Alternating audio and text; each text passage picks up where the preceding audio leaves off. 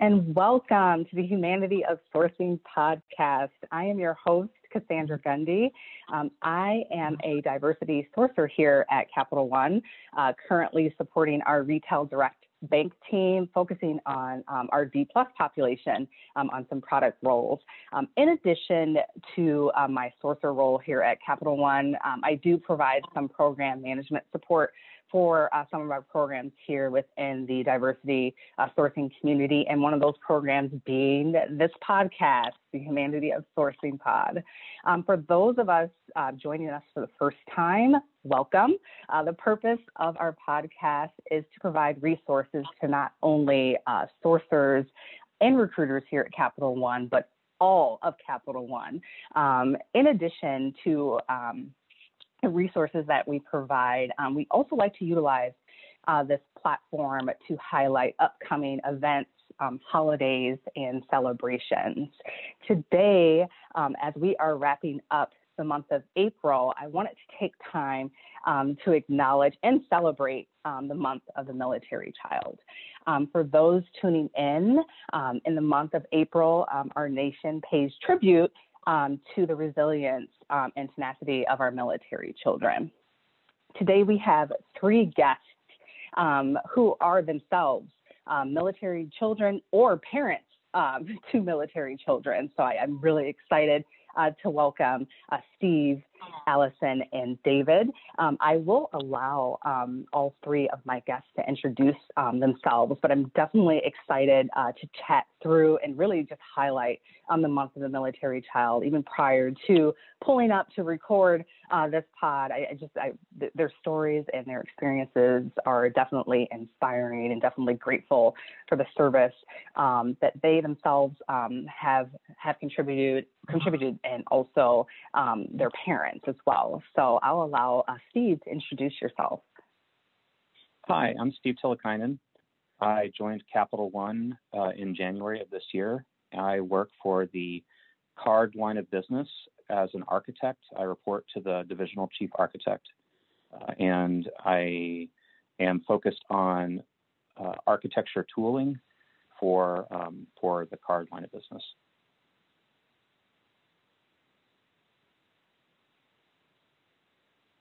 Perfect. Thank you, Steve. And you can go ahead and Allison and introduce yourself. Thanks so much, Cassandra, and thanks for having me on the podcast. My name is Allison Atkins, and I am a business counsel in cyber. I joined Capital One right when the pandemic started, so I've never seen my office, and came right from the military. I retired almost exactly 1 year ago with 20 years of service in the Army. And I have two children, an 8-year-old and a 9-year-old, who have been with me for this entire time since the schools have been closed down. So thanks again. I'm looking forward to the talk. Oh, wow. Well, congratulations on your retirement, and thanks again for your service. And last but not least, David. Hi, Cassandra and the rest of the team on here. Thank you for hosting this for us today. My name is David Gomez, and I joined Capital One back in January as a military fellow through the Corporate Fellowship Program, Hiring Our Heroes program, incredible program for our veterans out there, and officially came hired on to Capital One on 5 April. So still working my way through. I am actually a agile delivery lead in the ATM machines area. So I have two teams that I support, coding, software engineering teams, incredible teams. They do phenomenal work every day. And I am married. My spouse is also active duty Army. I have exactly 2 days left in the military. May 1st will be my official effective retirement date in the United States Army after 28 years of service. I did a few years in the Air Force as enlisted, and a few years, and the rest of the time in the Army. So I got exposure to 2 different branches, and I have a total of 6 children, 3 grown children in their 20s. My oldest is 28 years old. He's a captain in the Army. And I have 3 little ones here at home, an 8-year-old son, 5-year-old daughter, and a 19-month-old daughter that we're also homeschooling since the pandemic. So never a dull moment in the Gomez house, but excited to be here.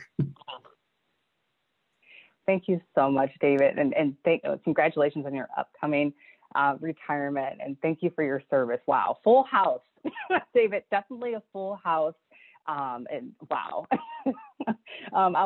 definitely go ahead and kick it off and just ask the group, what was it like having a parent who is or was an active member of the military growing up? And that's for those who are active, who are actually parents of kiddos, and those who actually are possibly spouses or support partners for those who are serving active duty.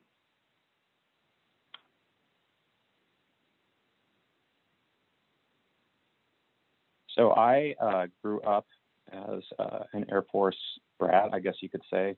I have my father actually met the person who would become his wife and my mom while he was deployed over in England as an enlisted weather officer, and came back to the States. And about 5 years after they were married, I came along, and then we have pretty much moved every 3 or 4 years since then, and that took us overseas. I've spent 2 stints in Germany during the end of the Cold War. That was fascinating. And I also had the experience of having my dad on remote assignment for a year when I was about 6 or 7 years old to Iceland. So that was a time when he was apart from us. And so we had the way that we stayed in contact was kind of interesting. He actually recorded books on tape for us. So there were some books like Bread and Jam for Francis and Blueberries for Sal. And these were, I think, Caldecott or Newbery award winner books.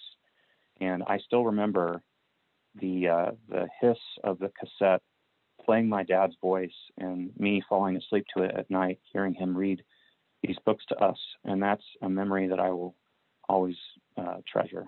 So it was, a mix of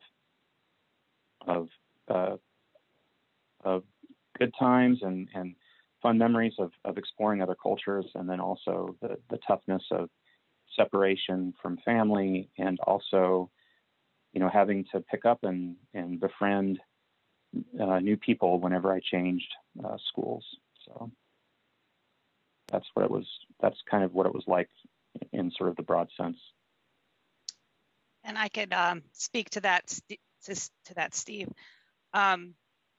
As you were speaking, I was thinking that as a military parent, never having been a military child myself, so I cannot speak to that part, but as my children grew up from birth and taking them to daycare as 6 weeks old until I got out of the military last year, I always had these 2 schools of thought, 2 competing interests in my brain. And one of them was that I was excited to bring these kids into this environment, into this community. I was excited to travel with them in Asia and take them all over the country and experience all sorts of cool things with them.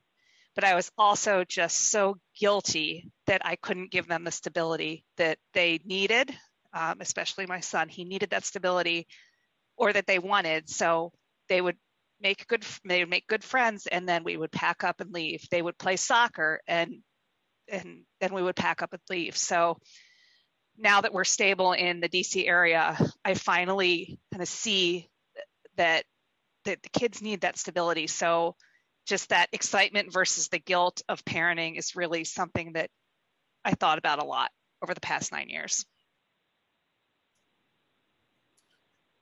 Yeah, Allison, I can definitely, sorry, go ahead, Steve.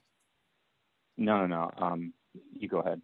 Okay, Allison, I can definitely relate to that. You just haven't retired just a year. You're still in that honeymoon phase, and here I'm going into that phase. So I might need to hit you up for some advice there later on. But I can definitely relate to Steve and Allison both. I was a military brat since the age of 9 for about 10 years.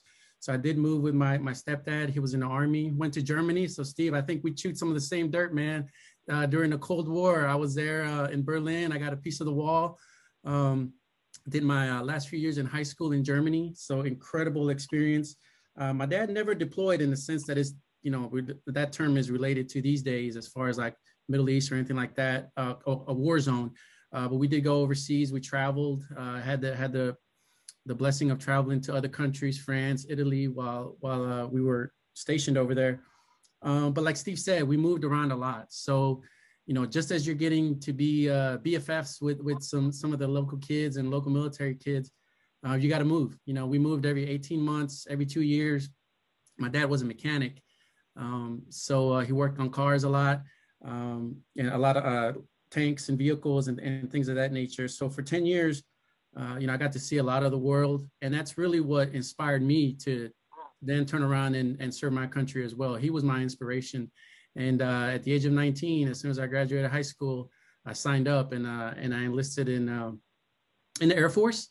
So Steve, again, something else we can relate to. I did my enlisted years in the Air Force. My dad told me, he said, son, you got the scores. If you want to join the branch, join the Air Force. They got all the cool stuff. They got the best housing. They go to the coolest places. So I took his advice, but I only did that for about 8 years, and then went to college, got my degree, and then joined the military in 2001 as a lieutenant in the Army, and been with the Army ever since. And just been an incredible experience, and definitely to what Allison stated earlier. That guilt, trying to maintain that balance and give your kids stability. That's what I'm looking forward to the most, especially my wife is also active duty. Luckily we've been able to stabilize here in the DC area since 2016. So they've actually been here for the last 5 years.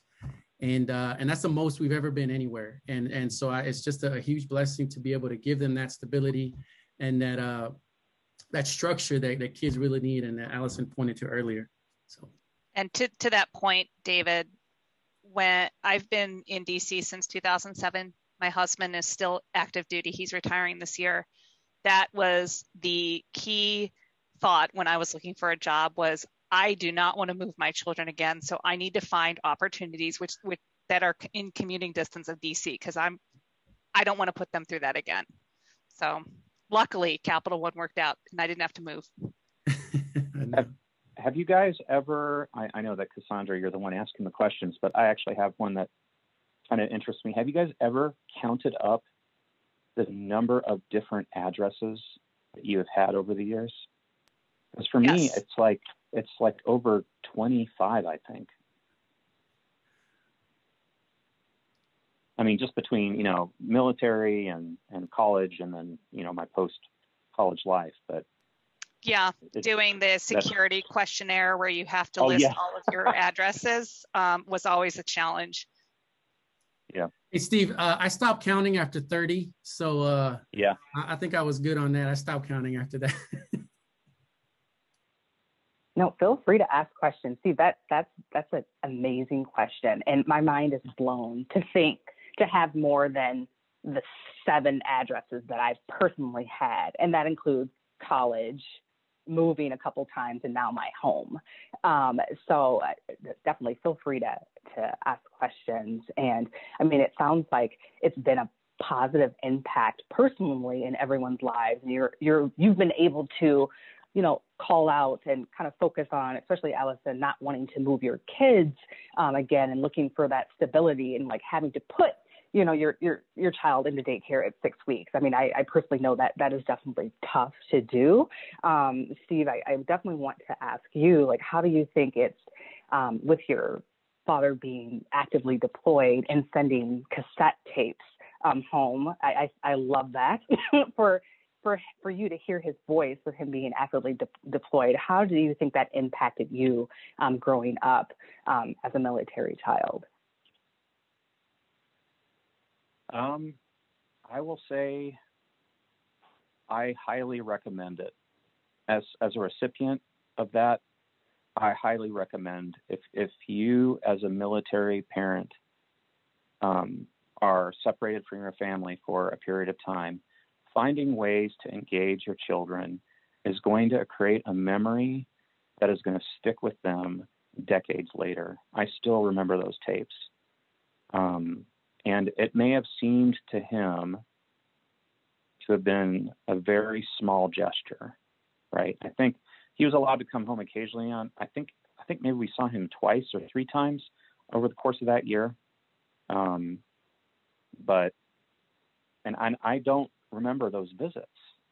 I do remember the tapes, and so you just don't know the impact that you're going to have on your child. And, it's difficult, but children are resilient. They understand that you are an adult and you have to go do adult things.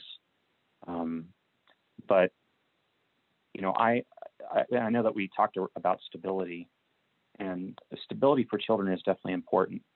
Look, all three of us, it sounds like, had families and parents who loved us and cared for us. And that was our stability, the stability of knowing that we had parents who loved their country, loved it enough to swear an oath to defend that country and to put themselves at the service of that country, to be sent anywhere that was required. That is stability.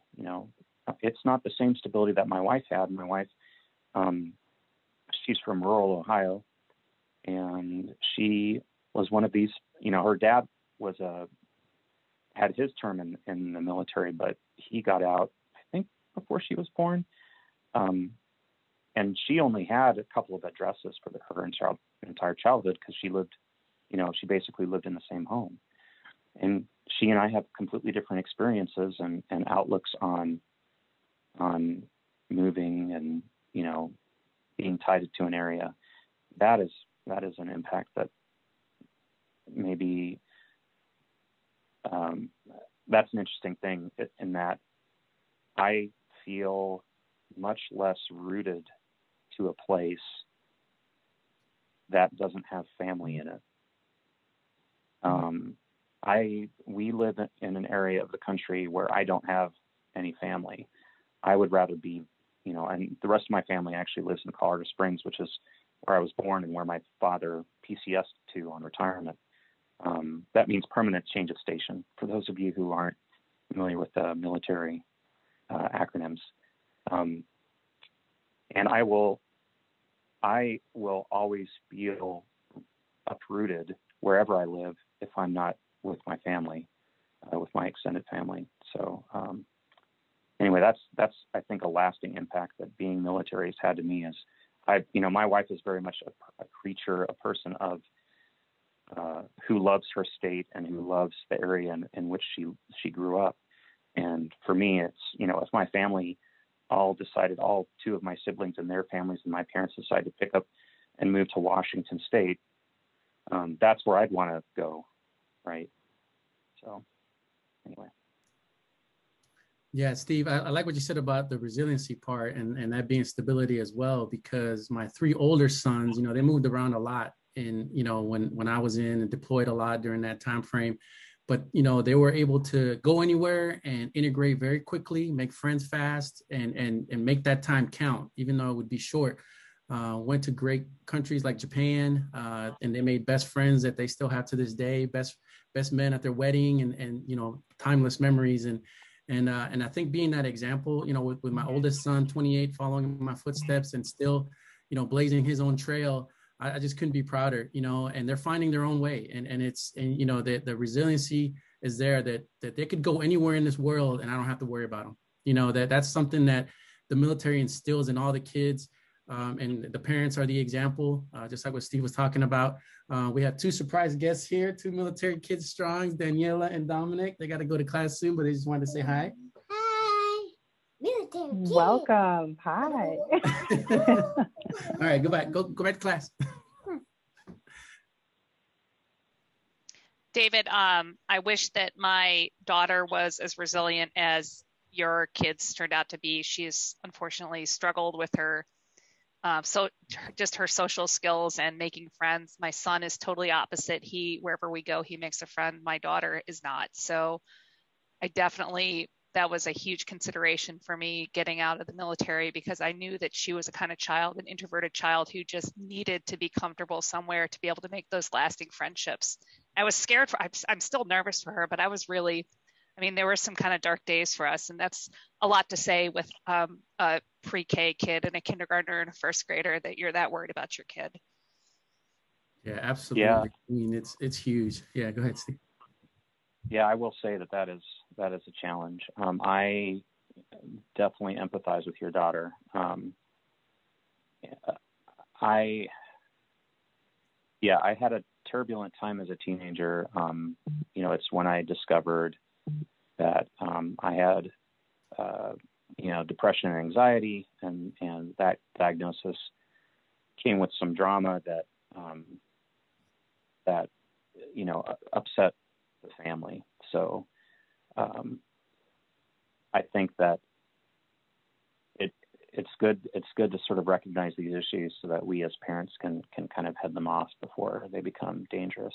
And so kudos to you for sort of recognizing that and having your eyes open. And I think that's just one of the many challenges that military families face, is that these things are hard on children, right?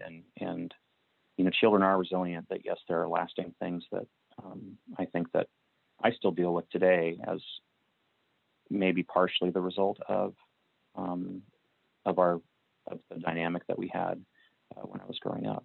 So.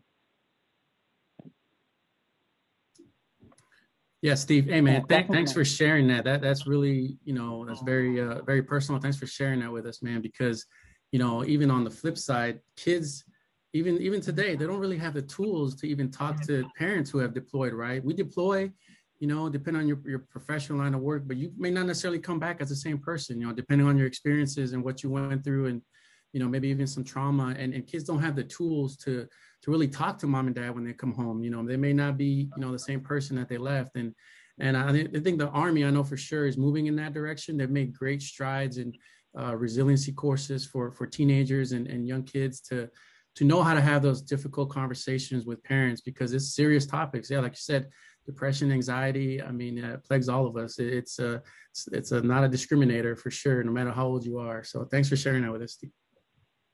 Yeah, and definitely. I appreciate you sharing that, Steve. I really do. Sorry to cut you off, Steve, but I really do appreciate you sharing that. It does take a lot to be that transparent and share what you've personally gone through and how it's affected you. So I definitely do appreciate you sharing that. I will say that I think that the military and the VA, I think there's a lot more, and certainly, of course, with Capital One. I tell you, when I came to Capital One, one of the things I really appreciated was, let me sort of give a shout out to another BRG. I'm an ally of the Salute BRG because I come from a military family, and I definitely have an interest in those who serve our country and wanting to help them succeed at Capital One. But I'm also a member of the Capabilities BRG, which has a mental health subgroup called Gray Matter, and the amount of acceptance and care that community has for each other is just amazing. And all that to say, there are resources out there that we can grasp to help us through these tough times. And yeah, I wish that when I was your daughter's age, I would have had access to some of those. Maybe things would have turned out a bit differently. But I'm here now, and I work at a great company, and I have a lovely little family, one child, and I'm sure that your daughter will pull through too, and that there are excellent resources. So, Thanks. I appreciate that. She's doing so much better now that we're stabilized somewhere, and she can actually work on herself. So, to your point about the resources at Capital One, they used to say in the Army, if the Army wanted you to have a family, they would have issued you one. So that was the mindset of who took priority in the Army, which is true. You sign up to serve, and your family often sacrifices. I came to Capital One assuming, not being in the private sector before, but assuming that the same talk about taking care of your family was going to be the same at Capital One, in that your manager said, I want you to take care of your family, but I kind of need you to be at work right now. I have been just delightfully surprised that when people say, I want you to take care of your family here, they actually mean it. And then they don't get upset about you taking time off or doing what you need to do to take care of your family. So that was a huge, huge surprise and delight to me. Allison, oh my gosh, you must be in my head, because everything you're saying is like, it just really resonates with me. the part we just said about Capital One and the culture and the leaders, the managers. My daughter, my 19-month-old daughter, was hospitalized last week at Inova Children's Hospital for the whole week, and she was very sick. And I mean, no questions asked. My manager was like, "Take care of your family." Exactly what you said, Allison. They mean it. It's not a buzz phrase. It's not a take care of your family, but you need to get the suspense out before you go to the hospital. Nothing. I mean, my team stepped up. They took care of themselves. Checked in with me every now and then, but they were like, "Hey, focus on your family. We got this. Don't worry about it." And the gray hair didn't come from Capital One last week. It came from just being worried about my daughter and my wife just being incredible, and just the uncertainty and the just being scared. Someone's so little and you kind of feel helpless. But Inova, the providers, the medical teams there were just incredible. She's home. She got home on Friday and she's recovering greatly. I mean, she's doing incredible. She's my little tough soldier, and she's getting better each and every day. But no way I could have peace of mind and really focus 100% on my family without Capital One support. My manager, specifically, I don't know if I can say his name, but I've given him so many shout outs already. At Capital One, they really walk the walk. They don't just talk the talk. I mean, they really just do. The BRGs that Steve was talking about. I'm a member of Salute as well, and allied to all the other ones. And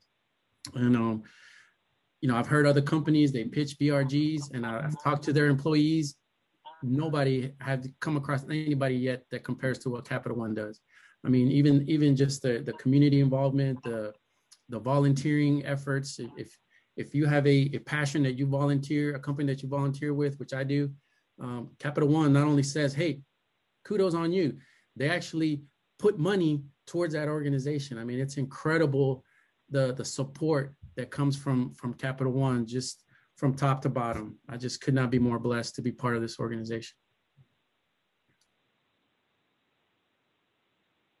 Thank you, David. And I'm happy to hear your daughter's doing so much better. That's definitely scary when kiddos are that little and you have to stay for extended stays in the hospital. Like as you called out, Steve called out, and Allison also mentioned, like we definitely do have the resources here at Capital One for you to actively be a member of our BRGs or be an ally.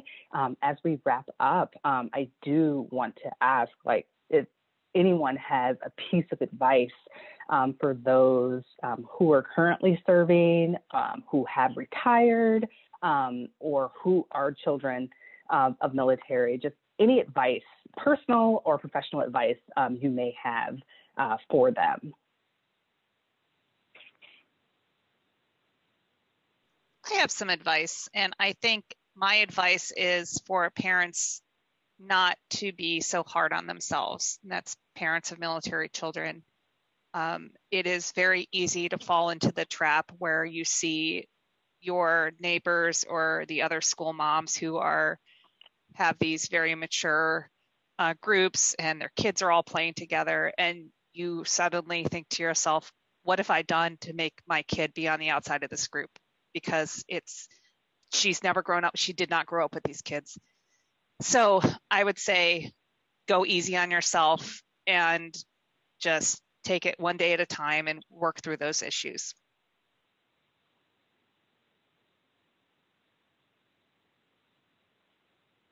Yeah, I would go back to just what I said earlier about being intentional, about creating memories for your children when things are difficult and finding joy in the everyday.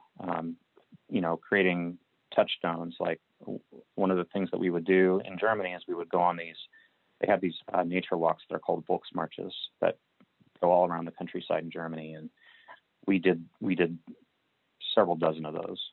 And that was always a chance to go out and see a little bit more of the host country that we were in, and to appreciate the culture, and to kind of realize that, there's life and people outside America, right? That's, I think, one of the perspectives I picked up that I really treasure is the fact that I've actually spent time outside the U.S. and I've seen that other cultures have a great deal to offer. And I think that experience sets your children up for work working in such a diverse environment as Capital One.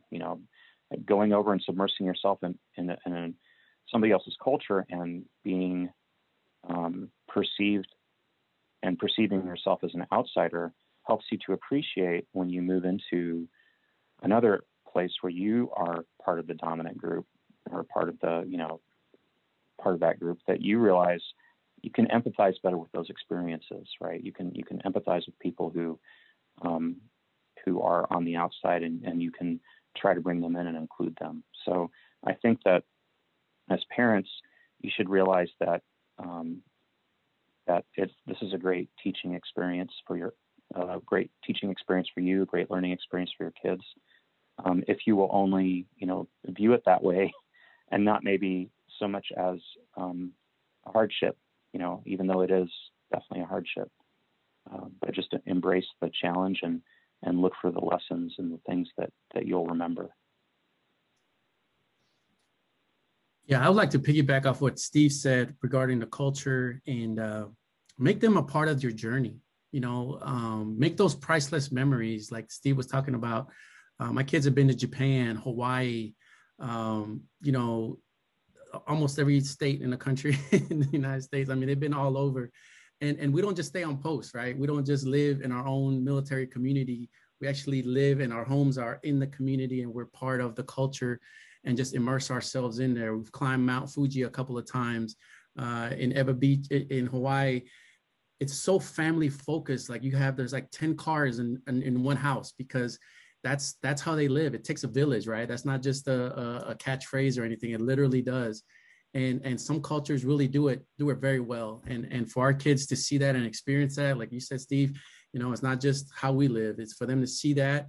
It just, the imagination, growth, and it gives them that confidence that they can do that, when they get older. My older kids, they've gone to Greece, they've gone to overseas, Bahamas, and on their own vacations. And I'm like, I'm not even worried, because they just know, I just know that they'll be okay. And so that's one thing I'll say: make them part of the journey, create those timeless memories. Talk to them about your profession. I've met several military families, and I asked the kid, I said, "Oh, so your dad's military, what does he do?" And they're like, "I don't know." Talk to your children about what you do in the military. As a military parent, we're constantly talking to our kids about, what do we do at work? Why do we wear this uniform? And talk to them about sacrifice and service, and being a part of something greater than yourself, and also taking part in celebrating events and holidays that really highlight the military. Also, a lot of times we take service for granted. Oh, somebody else will do that, or don't worry about that. There's so much one person can do to really make an impact in this world and make an impact in people's lives.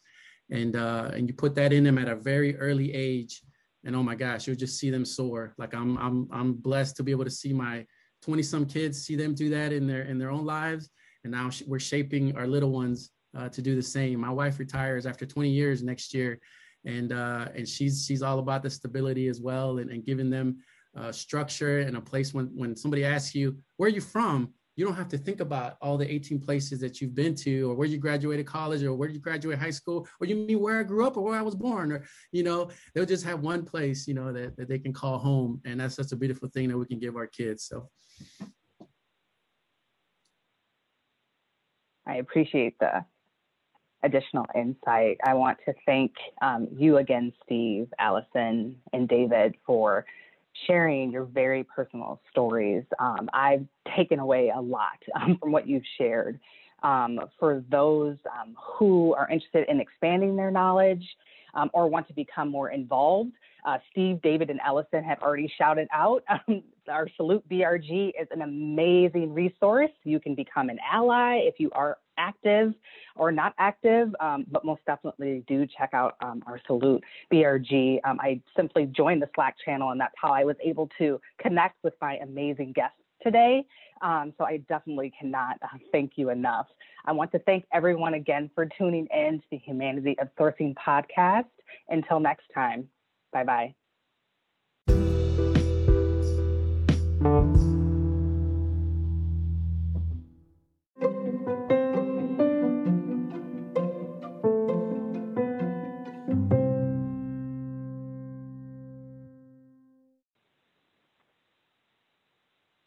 and welcome to the Humanity of Sourcing podcast. I am your host, Cassandra Gundy.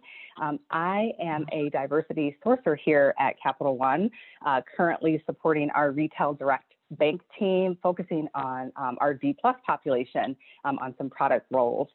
In addition to my sourcer role here at Capital One, I do provide some program management support for some of our programs here within the diversity sourcing community, and one of those programs being this podcast, the Humanity of Sourcing Pod. For those of us joining us for the first time, welcome. The purpose of our podcast is to provide resources to not only sourcers and recruiters here at Capital One, but all of Capital One. In addition to the resources that we provide, we also like to utilize this platform to highlight upcoming events, holidays, and celebrations. Today, as we are wrapping up the month of April, I wanted to take time to acknowledge and celebrate the month of the military child. For those tuning in the month of April, our nation pays tribute to the resilience and tenacity of our military children. Today we have three guests who are themselves military children or parents to military children. So I'm really excited to welcome Steve, Allison, and David. I will allow all three of my guests to introduce themselves, but I'm definitely excited to chat through and really just highlight the month of the military child, even prior to pulling up to record this pod. Their stories and their experiences are definitely inspiring, and definitely grateful for the service that they themselves have contributed, and also their parents as well. So I'll allow Steve to introduce yourself. Hi, I'm Steve Tillikainen.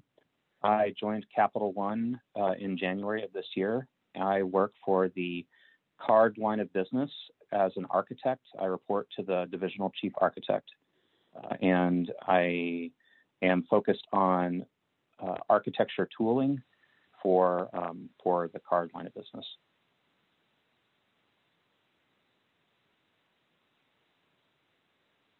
Perfect. Thank you, Steve. And you can go ahead and Allison and introduce yourself. Thanks so much, Cassandra, and thanks for having me on the podcast. My name is Allison Atkins, and I am a business counsel in cyber. I joined Capital One right when the pandemic started, so I've never seen my office, and came right from the military. I retired almost exactly 1 year ago with 20 years of service in the Army. And I have two children, an 8-year-old and a 9-year-old, who have been with me for this entire time since the schools have been closed down. So thanks again. I'm looking forward to the talk. Oh, wow. Well, congratulations on your retirement, and thanks again for your service. And last but not least, David. Hi, Cassandra, and the rest of the team on here. Thank you for hosting this for us today. My name is David Gomez, and I joined Capital One back in January as a military fellow through the Corporate Fellowship Program, Hiring Our Heroes program, incredible program for our veterans out there, and officially came hired on to Capital One on 5 April. So still working my way through. I am actually a agile delivery lead in the ATM machines area.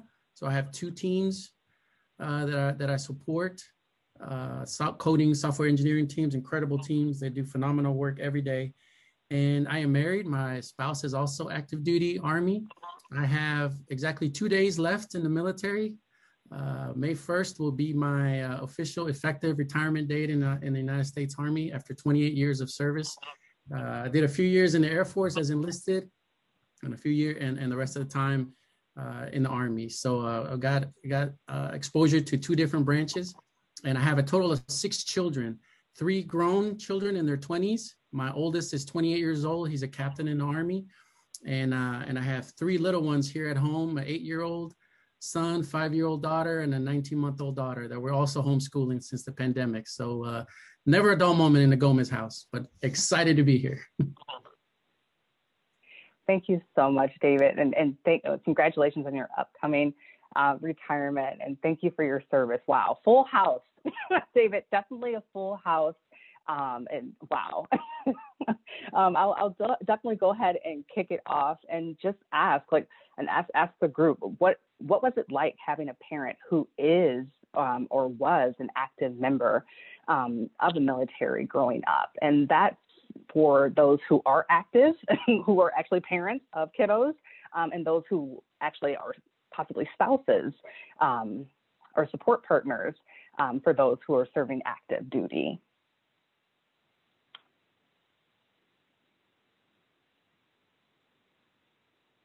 So I grew up as an Air Force brat, I guess you could say. I have my father actually met the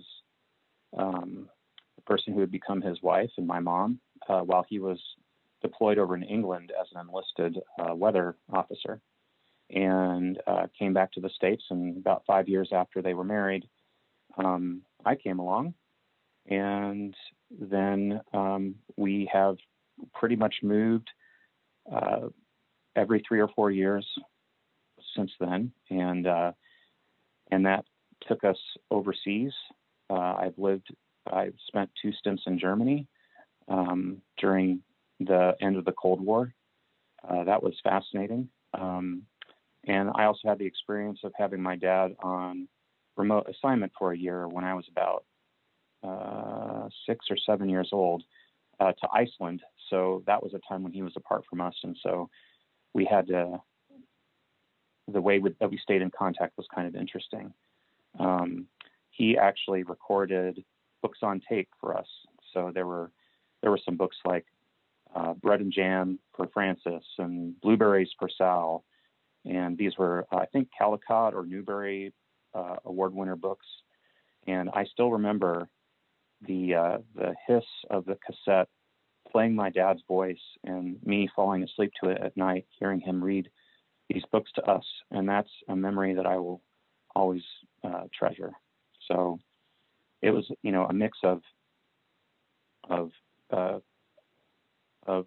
good times and fun memories of exploring other cultures, and then also the toughness of separation from family, and also having to pick up and befriend new people whenever I changed schools.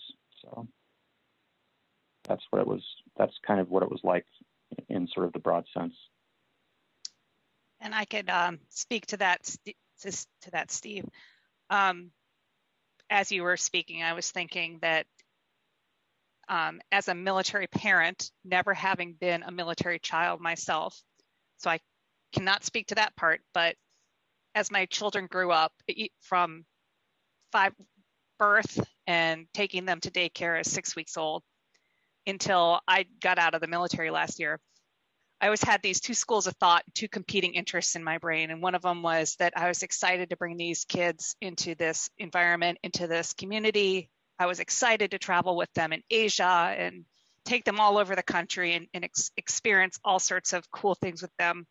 But I was also just so guilty that I couldn't give them the stability that they needed, especially my son. He needed that stability, or that they wanted. So they would make good friends, and then we would pack up and leave. They would play soccer, and then we would pack up and leave. So now that we're stable in the DC area, I finally kind of see that the kids need that stability. So just that excitement versus the guilt of parenting is really something that I thought about a lot over the past 9 years.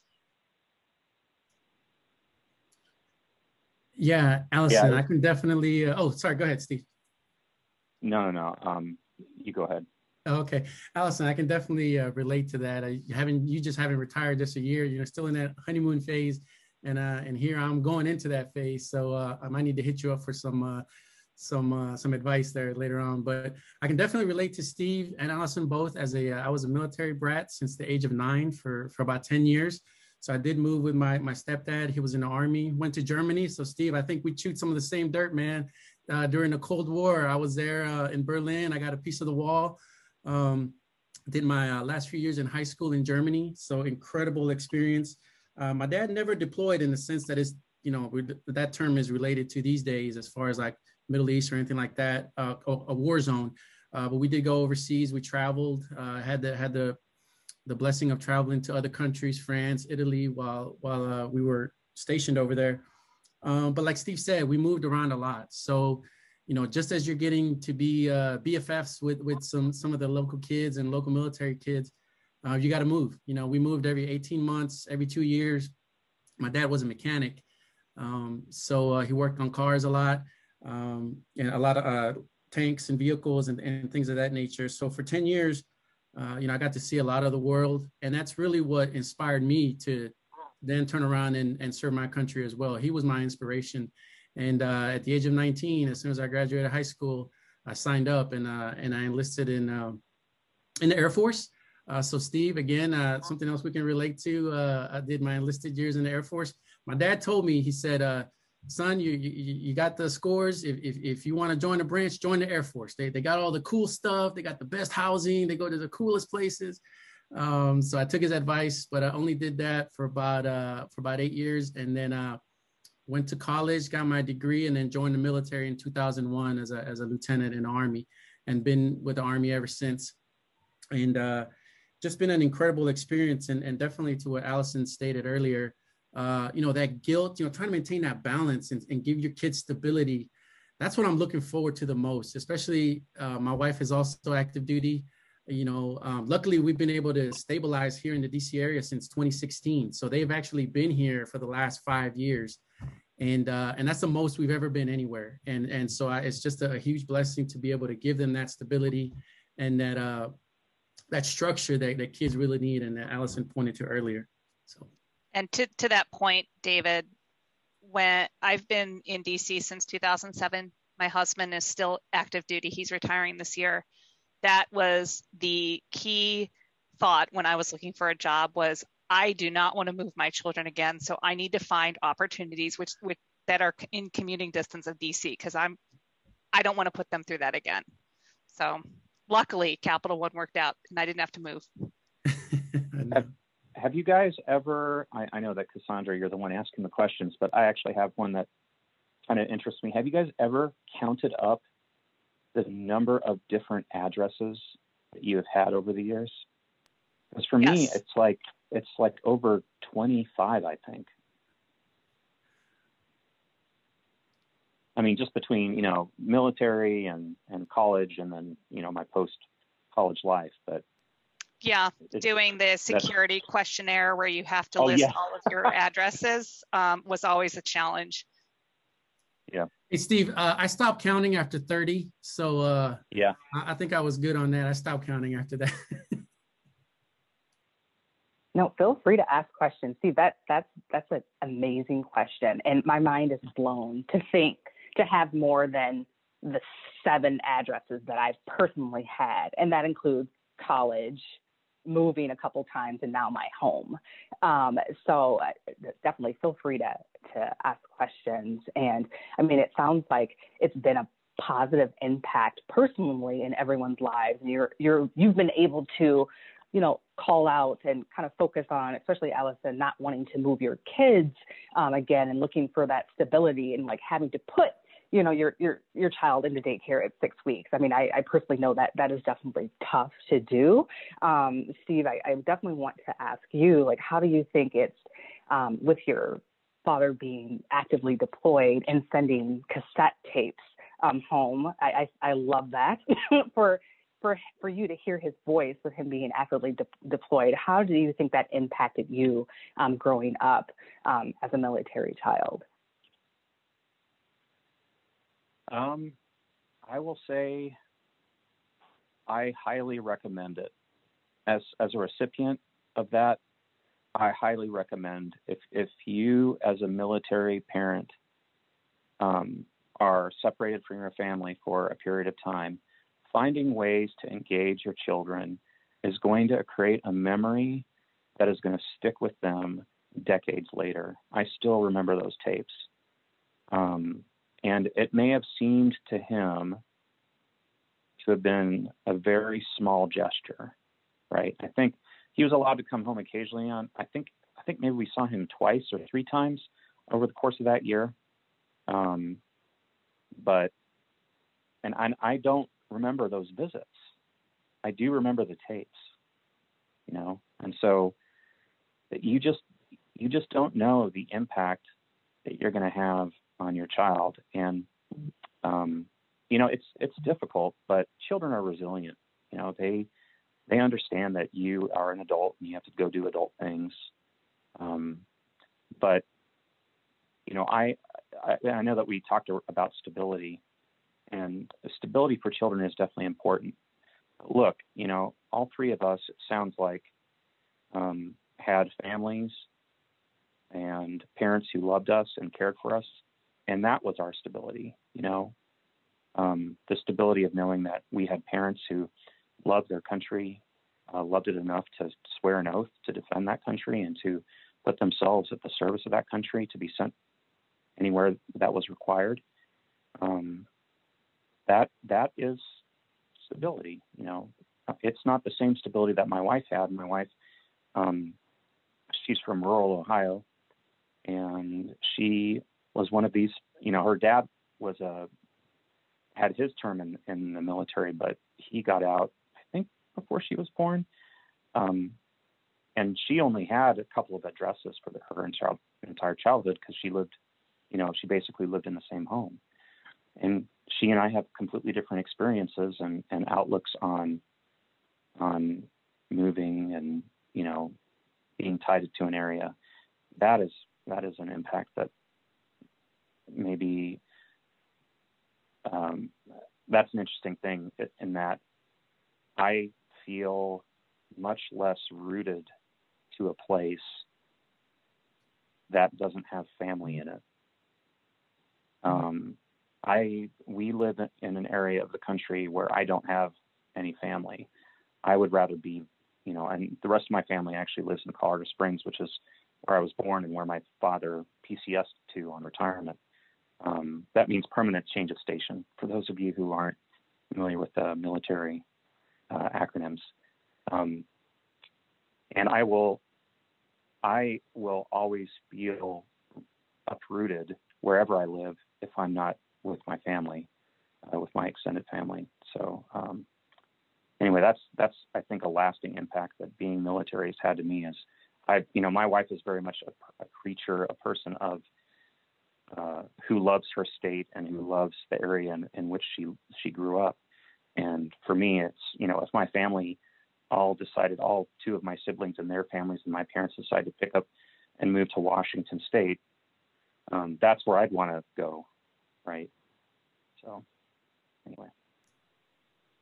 Yeah, Steve, I like what you said about the resiliency part and that being stability as well, because my three older sons, they moved around a lot. And, when I was in and deployed a lot during that time frame, but, they were able to go anywhere and integrate very quickly, make friends fast, and make that time count, even though it would be short. Went to great countries like Japan, and they made best friends that they still have to this day, best men at their wedding, and timeless memories. And I think being that example, with my oldest son, 28, following in my footsteps and still, blazing his own trail, I just couldn't be prouder, and they're finding their own way. And the resiliency is there that they could go anywhere in this world and I don't have to worry about them. That's something that the military instills in all the kids. And the parents are the example, just like what Steve was talking about. We have two surprise guests here, two military kids strong, Daniela and Dominic. They got to go to class soon, but they just wanted to say hi. Hi. Military kid. Welcome. Hi. All right, go back to class. David, I wish that my daughter was as resilient as your kids turned out to be. She's unfortunately struggled with her just her social skills and making friends. My son is totally opposite. Wherever we go, he makes a friend. My daughter is not. So that was a huge consideration for me getting out of the military, because I knew that she was a kind of child, an introverted child who just needed to be comfortable somewhere to be able to make those lasting friendships.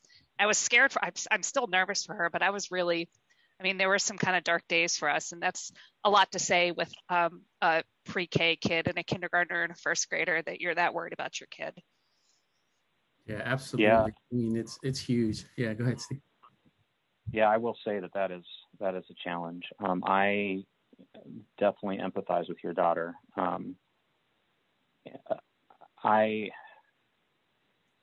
had a turbulent time as a teenager. It's when I discovered that I had depression and anxiety, and that diagnosis came with some drama that upset the family. So I think that it's good to sort of recognize these issues so that we as parents can kind of head them off before they become dangerous. And so kudos to you for sort of recognizing that and having your eyes open. And I think that's just one of the many challenges that military families face, is that these things are hard on children, right? And children are resilient, but yes, there are lasting things that I think that I still deal with today as maybe partially the result of the dynamic that we had when I was growing up. So. Yeah, Steve. Hey, man, thanks for sharing that. That's really, that's very, very personal. Thanks for sharing that with us, man, because, even on the flip side, kids, even today, they don't really have the tools to even talk to parents who have deployed, right? We deploy, depending on your professional line of work, but you may not necessarily come back as the same person, depending on your experiences and what you went through, and, maybe even some trauma, and kids don't have the tools to really talk to mom and dad when they come home. They may not be, the same person that they left. And I think the Army, I know for sure, is moving in that direction. They've made great strides in resiliency courses for teenagers and young kids to know how to have those difficult conversations with parents, because it's serious topics. Yeah, like you said, depression, anxiety, plagues all of us. It's not a discriminator for sure, no matter how old you are. So thanks for sharing that with us, Steve. Yeah, and definitely. I appreciate you sharing that, Steve. I really do. Sorry to cut you off, Steve, but I really do appreciate you sharing that. It does take a lot to be that transparent and share what you've personally gone through and how it's affected you. So I definitely do appreciate you sharing that. I will say that I think that the military and the VA, I think there's a lot more, and certainly, of course, with Capital One. I tell you, when I came to Capital One, one of the things I really appreciated was, let me sort of give a shout out to another BRG. I'm an ally of the Salute BRG because I come from a military family, and I definitely have an interest in those who serve our country and wanting to help them succeed at Capital One. But I'm also a member of the Capabilities BRG, which has a mental health subgroup called Gray Matter, and the amount of acceptance and care that community has for each other is just amazing. And all that to say, there are resources out there that we can grasp to help us through these tough times. And yeah, I wish that when I was your daughter's age, I would have had access to some of those.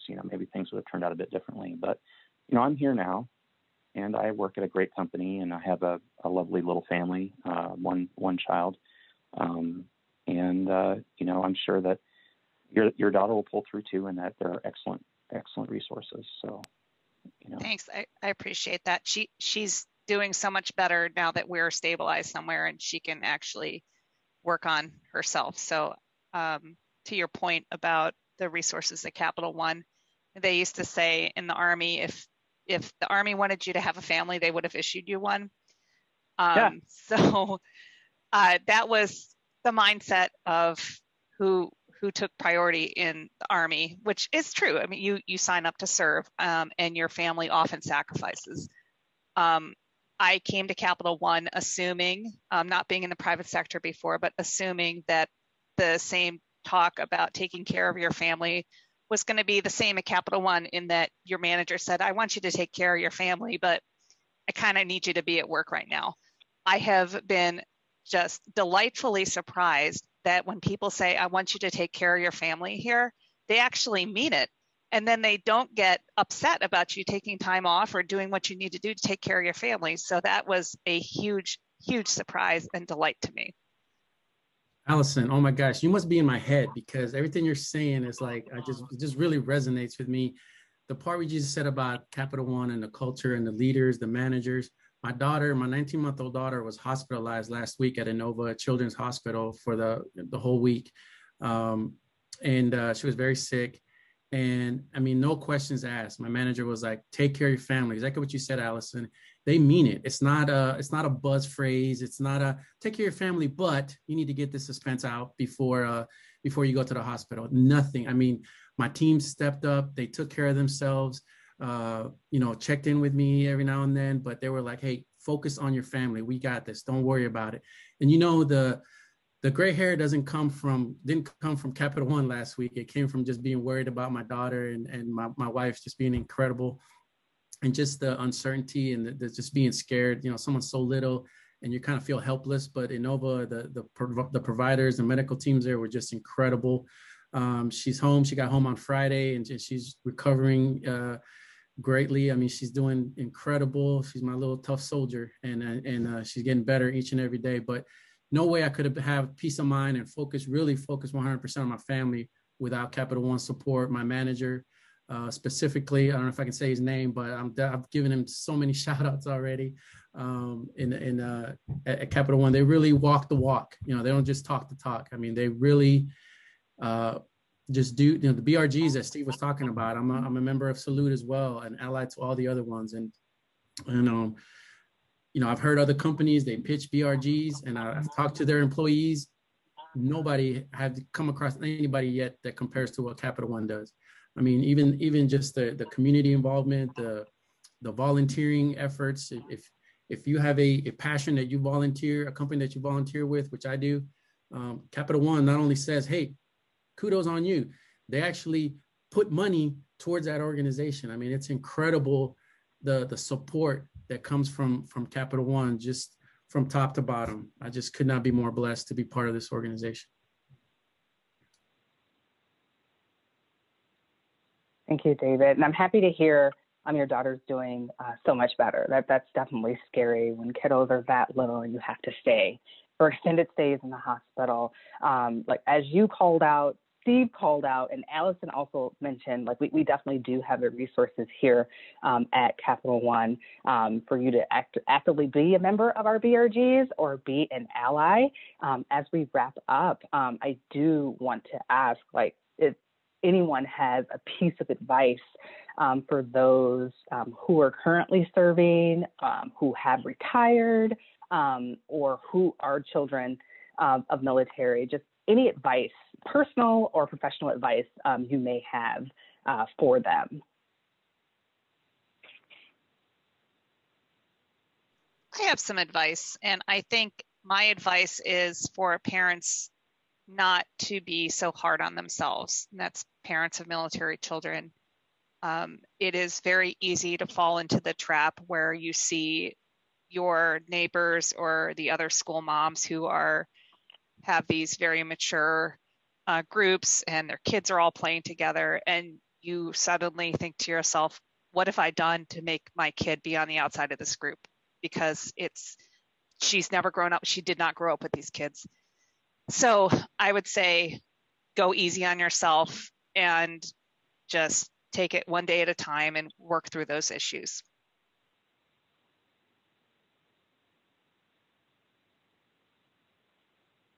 Yeah, I would go back to just what I said earlier about being intentional about creating memories for your children when things are difficult and finding joy in the everyday. Creating touchstones. Like one of the things that we would do in Germany is we would go on they have these nature walks that are called Volksmarches that go all around the countryside in Germany. And we did several dozen of those. And that was always a chance to go out and see a little bit more of the host country that we were in, and to appreciate the culture, and to kind of realize that, there's life and people outside America, right? That's, I think, one of the perspectives I picked up that I really treasure is the fact that I've actually spent time outside the U.S. and I've seen that other cultures have a great deal to offer. And I think that experience sets your children up for working in such a diverse environment as Capital One. Going over and submersing yourself in somebody else's culture and being perceived and perceiving yourself as an outsider helps you to appreciate when you move into another place where you are part of the dominant group or part of that group, that you realize you can empathize better with those experiences, right? You can empathize with people who are on the outside, and you can try to bring them in and include them. So I think that as parents, you should realize that this is a great teaching experience for you, a great learning experience for your kids. If you will only, view it that way, and not maybe so much as a hardship, even though it is definitely a hardship, but just to embrace the challenge and look for the lessons and the things that you'll remember. Yeah, I would like to piggyback off what Steve said regarding the culture and make them a part of your journey. Make those priceless memories like Steve was talking about. My kids have been to Japan, Hawaii, almost every state in the country in the United States. I mean, they've been all over. And we don't just stay on post, right? We don't just live in our own military community. We actually live, and our homes are in the community, and we're part of the culture and just immerse ourselves in there. We've climbed Mount Fuji a couple of times in Ewa Beach in Hawaii. It's so family focused. Like there's like 10 cars in one house, because that's how they live. It takes a village, right? That's not just a catchphrase or anything. It literally does. And some cultures really do it very well. And for our kids to see that and experience that, like you said, Steve, it's not just how we live. It's for them to see that. It just, the imagination growth, and it gives them that confidence that they can do that, when they get older. My older kids, they've gone to Greece, they've gone to overseas, Bahamas, and on their own vacations. And I'm like, I'm not even worried, because they just know, I just know that they'll be okay. And so that's one thing I'll say: make them part of the journey, create those timeless memories. Talk to them about your profession. I've met several military families, and I asked the kid, I said, "Oh, so your dad's military, what does he do?" And they're like, "I don't know." Talk to your children about what you do in the military. As a military parent, we're constantly talking to our kids about, what do we do at work? Why do we wear this uniform? And talk to them about sacrifice and service, and being a part of something greater than yourself, and also taking part in celebrating events and holidays that really highlight the military. Also, a lot of times we take service for granted. Oh, somebody else will do that, or don't worry about that. There's so much one person can do to really make an impact in this world and make an impact in people's lives. And you put that in them at a very early age, and oh my gosh, you'll just see them soar. Like I'm blessed to be able to see my 20-some kids, see them do that in their own lives, and now we're shaping our little ones to do the same. My wife retires after 20 years next year, and she's all about the stability as well, and giving them structure and a place when somebody asks you, where are you from? You don't have to think about all the 18 places that you've been to, or where you graduated college, or where you graduate high school, or you mean where I grew up or where I was born, or, they'll just have one place, that they can call home. And that's such a beautiful thing that we can give our kids. So. I appreciate the additional insight. I want to thank you again, Steve, Allison, and David, for sharing your very personal stories. I've taken away a lot from what you've shared. For those who are interested in expanding their knowledge or want to become more involved, Steve, David, and Allison have already shouted out. Our Salute BRG is an amazing resource. You can become an ally if you are active or not active, but most definitely do check out our Salute BRG. I simply joined the Slack channel, and that's how I was able to connect with my amazing guests today. So I definitely cannot thank you enough. I want to thank everyone again for tuning in to the Humanity of Sourcing podcast. Until next time, bye-bye.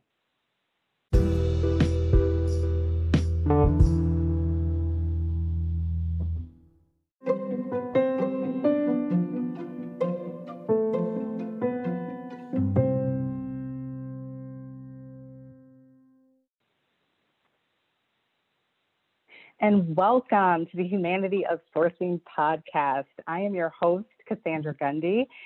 I am a diversity sourcer here at Capital One, currently supporting our retail direct bank team, focusing on our D+ population on some product roles. In addition to my sourcer role here at Capital One, I do provide some program management support for some of our programs here within the diversity sourcing community, and one of those programs being this podcast, the Humanity of Sourcing Pod. For those of us joining us for the first time, welcome. The purpose of our podcast is to provide resources to not only sourcers and recruiters here at Capital One, but all of Capital One. In addition to the resources that we provide, we also like to utilize this platform to highlight upcoming events, holidays, and celebrations. Today, as we are wrapping up the month of April, I wanted to take time to acknowledge and celebrate the month of the military child. For those tuning in the month of April, our nation pays tribute to the resilience and tenacity of our military children.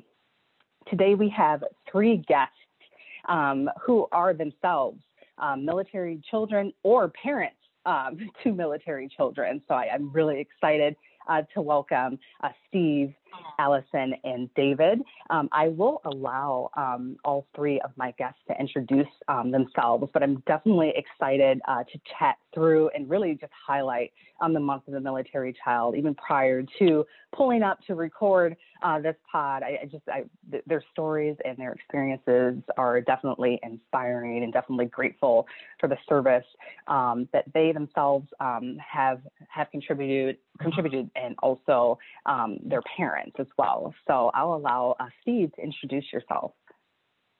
Hi, I'm Steve Tillikainen. I joined Capital One in January of this year. I work for the card line of business as an architect. I report to the divisional chief architect, and I am focused on architecture tooling for the card line of business.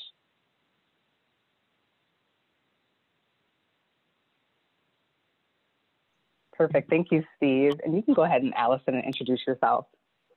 Thanks so much, Cassandra, and thanks for having me on the podcast. My name is Allison Atkins, and I am a business counsel in cyber. I joined Capital One right when the pandemic started, so I've never seen my office, and came right from the military. I retired almost exactly 1 year ago with 20 years of service in the Army. And I have two children, an 8-year-old and a 9-year-old, who have been with me for this entire time since the schools have been closed down. So thanks again. I'm looking forward to the talk. Oh, wow. Well, congratulations on your retirement, and thanks again for your service. And last but not least, David. Hi, Cassandra, and the rest of the team on here. Thank you for hosting this for us today. My name is David Gomez, and I joined Capital One back in January as a military fellow through the Corporate Fellowship Program, Hiring Our Heroes program, incredible program for our veterans out there, and officially came hired on to Capital One on 5 April. So still working my way through. I am actually a agile delivery lead in the ATM machines area. So I have two teams that I support, coding, software engineering teams, incredible teams. They do phenomenal work every day. And I am married. My spouse is also active duty Army. I have exactly 2 days left in the military. May 1st will be my official effective retirement date in the United States Army after 28 years of service. I did a few years in the Air Force as enlisted, and a few years, and the rest of the time in the Army. So I got exposure to 2 different branches, and I have a total of 6 children, 3 grown children in their 20s. My oldest is 28 years old. He's a captain in the Army. And I have 3 little ones here at home, an 8-year-old son, 5-year-old daughter, and a 19-month-old daughter that we're also homeschooling since the pandemic. So never a dull moment in the Gomez house, but excited to be here. Thank you so much, David. And congratulations on your upcoming retirement. And thank you for your service. Wow, full house. David, definitely a full house And wow, definitely go ahead and kick it off and just ask the group, what was it like having a parent who is or was an active member of the military growing up? And that's for those who are active, who are actually parents of kiddos, and those who actually are possibly spouses or support partners for those who are serving active duty.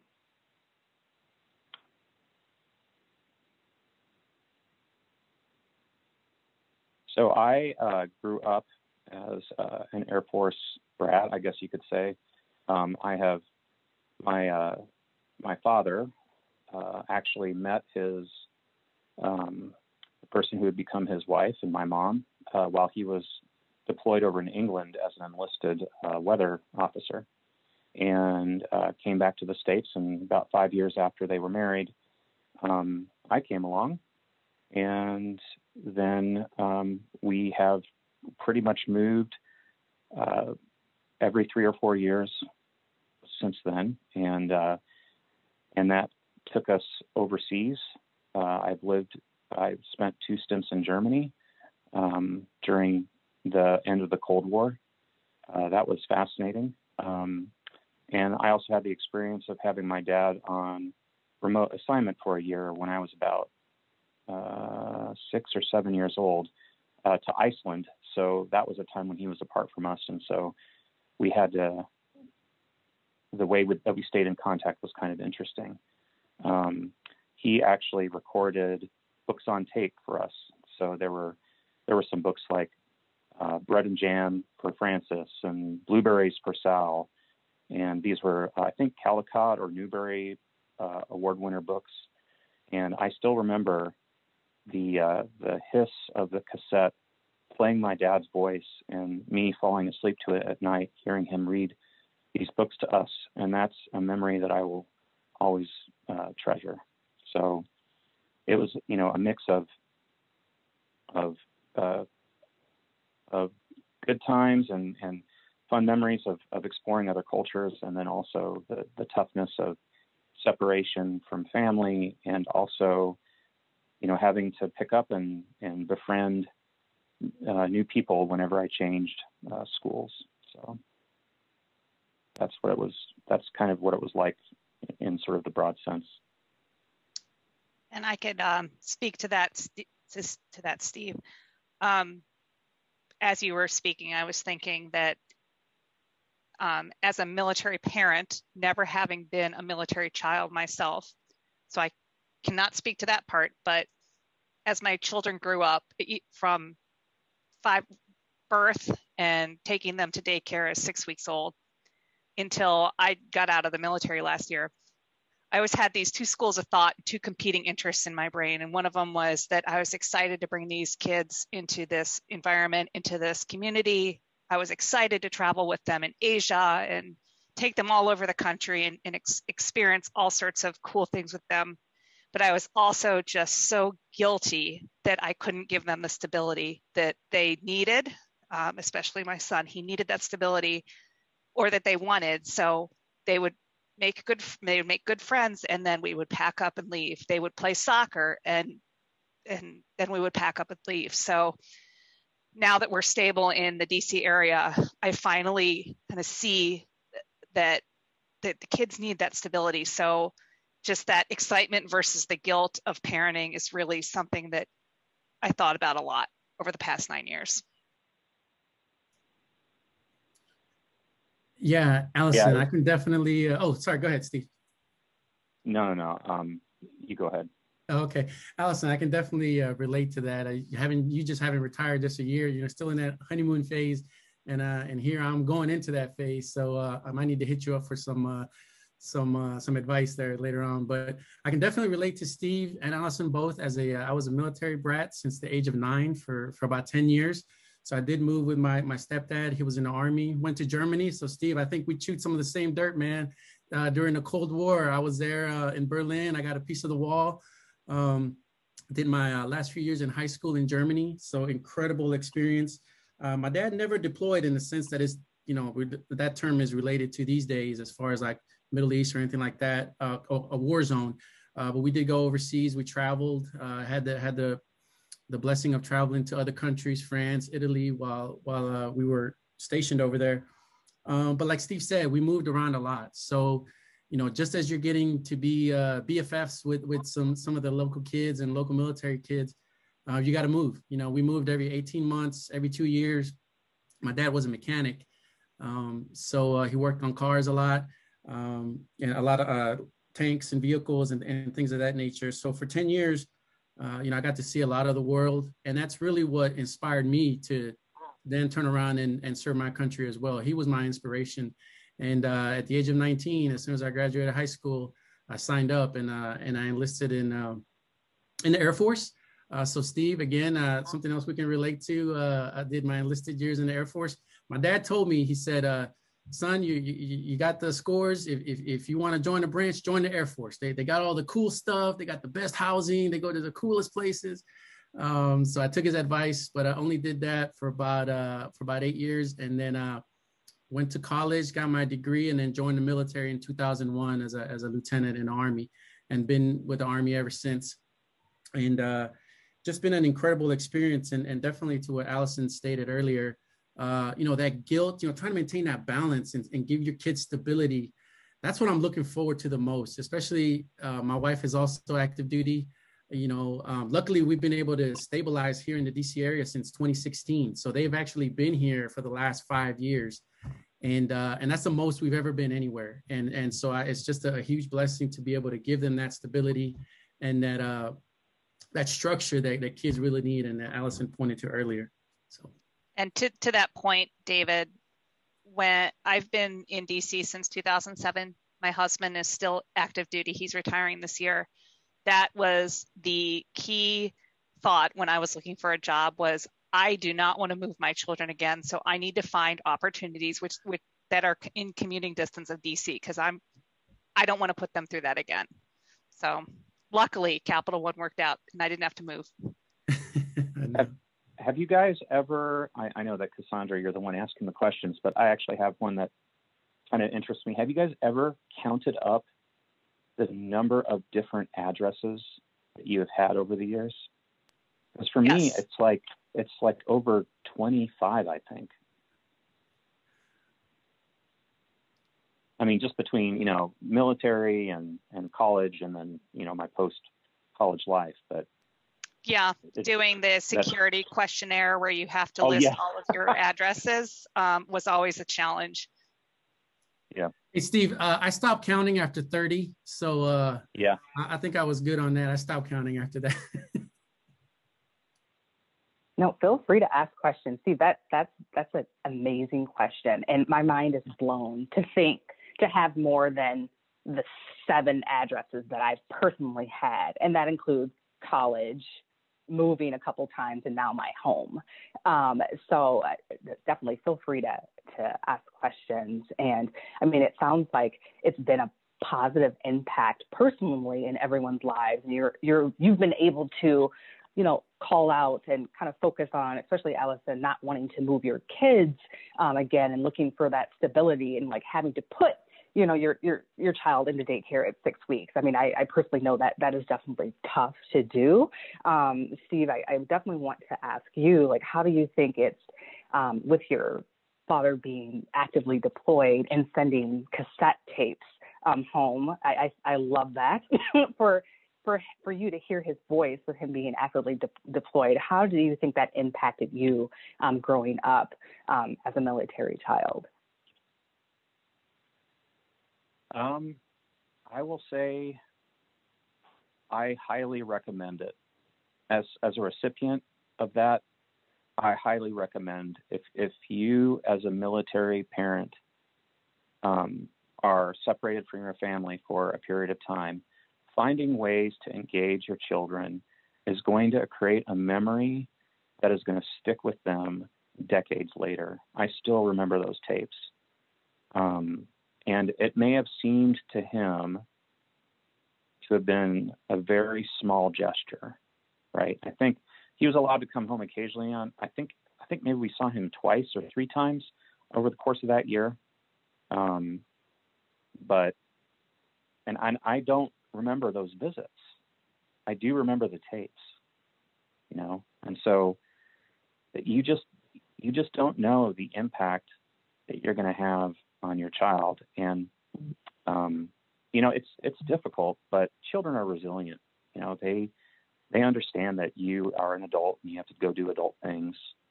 But, I know that we talked about stability, and stability for children is definitely important.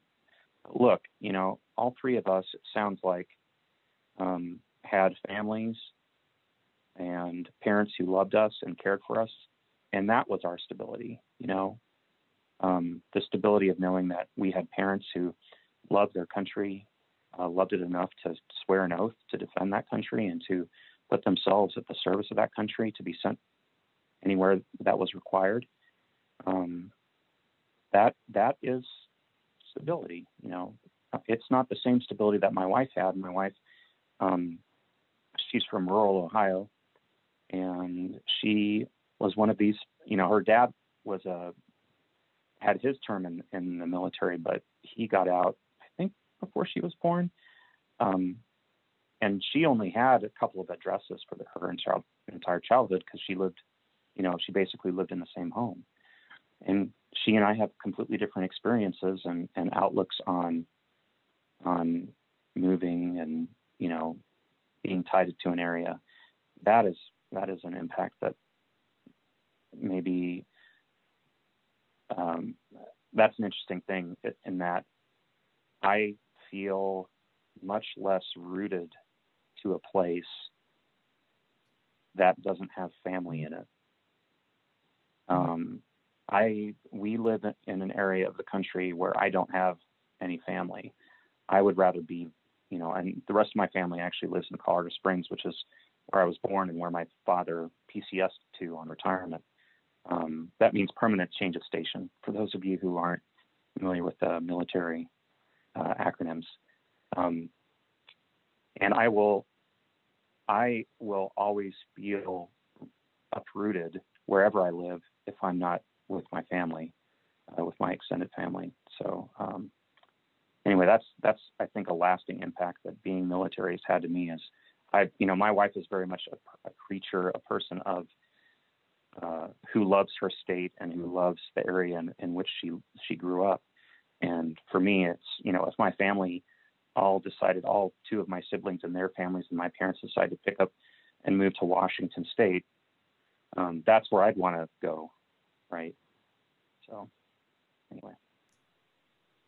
Yeah, Steve, I like what you said about the resiliency part and that being stability as well, because my three older sons, they moved around a lot. And, when I was in and deployed a lot during that time frame, but, they were able to go anywhere and integrate very quickly, make friends fast, and make that time count, even though it would be short.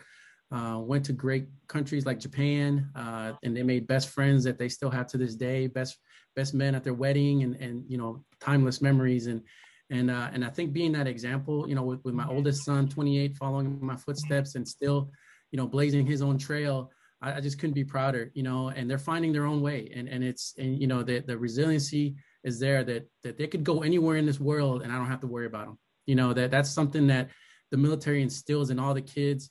And the parents are the example, just like what Steve was talking about.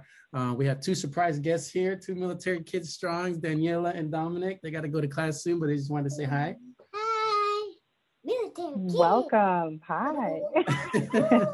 All right, go back to class. David, I wish that my daughter was as resilient as your kids turned out to be. She's unfortunately struggled with her just her social skills and making friends. My son is totally opposite. Wherever we go, he makes a friend. My daughter is not. So that was a huge consideration for me getting out of the military, because I knew that she was a kind of child, an introverted child who just needed to be comfortable somewhere to be able to make those lasting friendships. I was scared I'm still nervous for her, but there were some kind of dark days for us, and that's a lot to say with a pre-K kid and a kindergartner and a first grader, that you're that worried about your kid. Yeah, absolutely. Yeah. I mean, it's huge. Yeah, go ahead, Steve. Yeah, I will say that is a challenge. I definitely empathize with your daughter. I had a turbulent time as a teenager. It's when I discovered that I had depression and anxiety, and that diagnosis came with some drama that upset the family. So I think that it's good to sort of recognize these issues so that we as parents can kind of head them off before they become dangerous. And so kudos to you for sort of recognizing that and having your eyes open. And I think that's just one of the many challenges that military families face, is that these things are hard on children, right? And children are resilient, but yes, there are lasting things that I think that I still deal with today as maybe partially the result of the dynamic that we had when I was growing up. So. Yeah, Steve. Hey, man, thanks for sharing that. That's really, that's very, very personal. Thanks for sharing that with us, man, because, even on the flip side, kids, even today, they don't really have the tools to even talk to parents who have deployed, right? We deploy, depending on your professional line of work, but you may not necessarily come back as the same person, depending on your experiences and what you went through, and, maybe even some trauma, and kids don't have the tools to really talk to mom and dad when they come home. They may not be, the same person that they left. And I think the Army, I know for sure, is moving in that direction. They've made great strides in resiliency courses for teenagers and young kids to know how to have those difficult conversations with parents, because it's serious topics. Yeah, like you said, depression, anxiety, it plagues all of us. It's not a discriminator for sure, no matter how old you are. So thanks for sharing that with us, Steve. Yeah, and definitely. I appreciate you sharing that, Steve. I really do. Sorry to cut you off, Steve, but I really do appreciate you sharing that. It does take a lot to be that transparent and share what you've personally gone through and how it's affected you. So I definitely do appreciate you sharing that. I will say that I think that the military and the VA, I think there's a lot more, and certainly, of course, with Capital One. I tell you, when I came to Capital One, one of the things I really appreciated was, let me sort of give a shout out to another BRG. I'm an ally of the Salute BRG because I come from a military family, and I definitely have an interest in those who serve our country and wanting to help them succeed at Capital One. But I'm also a member of the Capabilities BRG, which has a mental health subgroup called Gray Matter, and the amount of acceptance and care that community has for each other is just amazing. And all that to say, there are resources out there that we can grasp to help us through these tough times. And yeah, I wish that when I was your daughter's age, I would have had access to some of those. Maybe things would have turned out a bit differently. But I'm here now, and I work at a great company, and I have a lovely little family, one child, and I'm sure that your daughter will pull through too, and that there are excellent resources. So, Thanks. I appreciate that. She's doing so much better now that we're stabilized somewhere, and she can actually work on herself. So, to your point about the resources at Capital One, they used to say in the Army, if the Army wanted you to have a family, they would have issued you one. So that was the mindset of who took priority in the Army, which is true. You sign up to serve, and your family often sacrifices.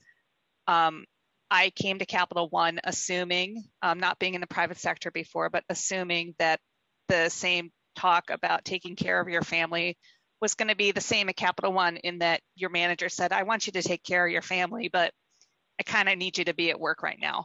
I have been just delightfully surprised that when people say, I want you to take care of your family here, they actually mean it. And then they don't get upset about you taking time off or doing what you need to do to take care of your family. So that was a huge, huge surprise and delight to me. Allison, oh my gosh, you must be in my head, because everything you're saying is like, it just really resonates with me. the part we just said about Capital One and the culture and the leaders, the managers. My daughter, my 19-month-old daughter, was hospitalized last week at Inova Children's Hospital for the whole week, and she was very sick. And I mean, no questions asked. My manager was like, "Take care of your family." Exactly what you said, Allison. They mean it. It's not a buzz phrase. It's not a take care of your family, but you need to get this suspense out before you go to the hospital. Nothing. I mean, my team stepped up. They took care of themselves. Checked in with me every now and then, but they were like, "Hey, focus on your family. We got this. Don't worry about it." And the gray hair didn't come from Capital One last week. It came from just being worried about my daughter and my wife just being incredible, and just the uncertainty and the just being scared. Someone's so little and you kind of feel helpless. But Inova, the providers, the medical teams there were just incredible. She's home. She got home on Friday and she's recovering greatly. I mean, she's doing incredible. She's my little tough soldier, and she's getting better each and every day. But no way I could have peace of mind and really focus 100% on my family without Capital One support. My manager, specifically, I don't know if I can say his name, but I've given him so many shout outs already. At Capital One, they really walk the walk. They don't just talk the talk. I mean, they really just do. The BRGs that Steve was talking about. I'm a member of Salute as well, and allied to all the other ones. And I've heard other companies, they pitch BRGs, and I've talked to their employees. Nobody had come across anybody yet that compares to what Capital One does. I mean, even just the community involvement, the volunteering efforts. If you have a passion that you volunteer, a company that you volunteer with, which I do, Capital One not only says, "Hey, kudos on you," they actually put money towards that organization. I mean, it's incredible the support that comes from Capital One, just from top to bottom. I just could not be more blessed to be part of this organization.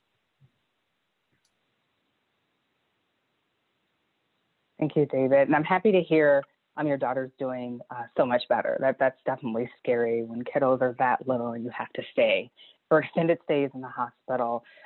Like as you called out, Steve called out, and Allison also mentioned, like we definitely do have the resources here at Capital One for you to actively be a member of our BRGs or be an ally. As we wrap up, I do want to ask, like, if anyone has a piece of advice for those who are currently serving, who have retired, or who are children of military, just any advice, personal or professional advice you may have for them. I have some advice, and I think my advice is for parents not to be so hard on themselves. And that's parents of military children. It is very easy to fall into the trap where you see your neighbors or the other school moms who have these very mature groups and their kids are all playing together, and you suddenly think to yourself, what have I done to make my kid be on the outside of this group? Because she's never grown up. She did not grow up with these kids.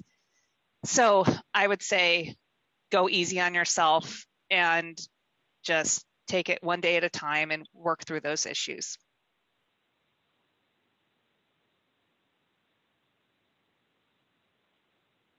Yeah, I would go back to just what I said earlier about being intentional about creating memories for your children when things are difficult and finding joy in the everyday.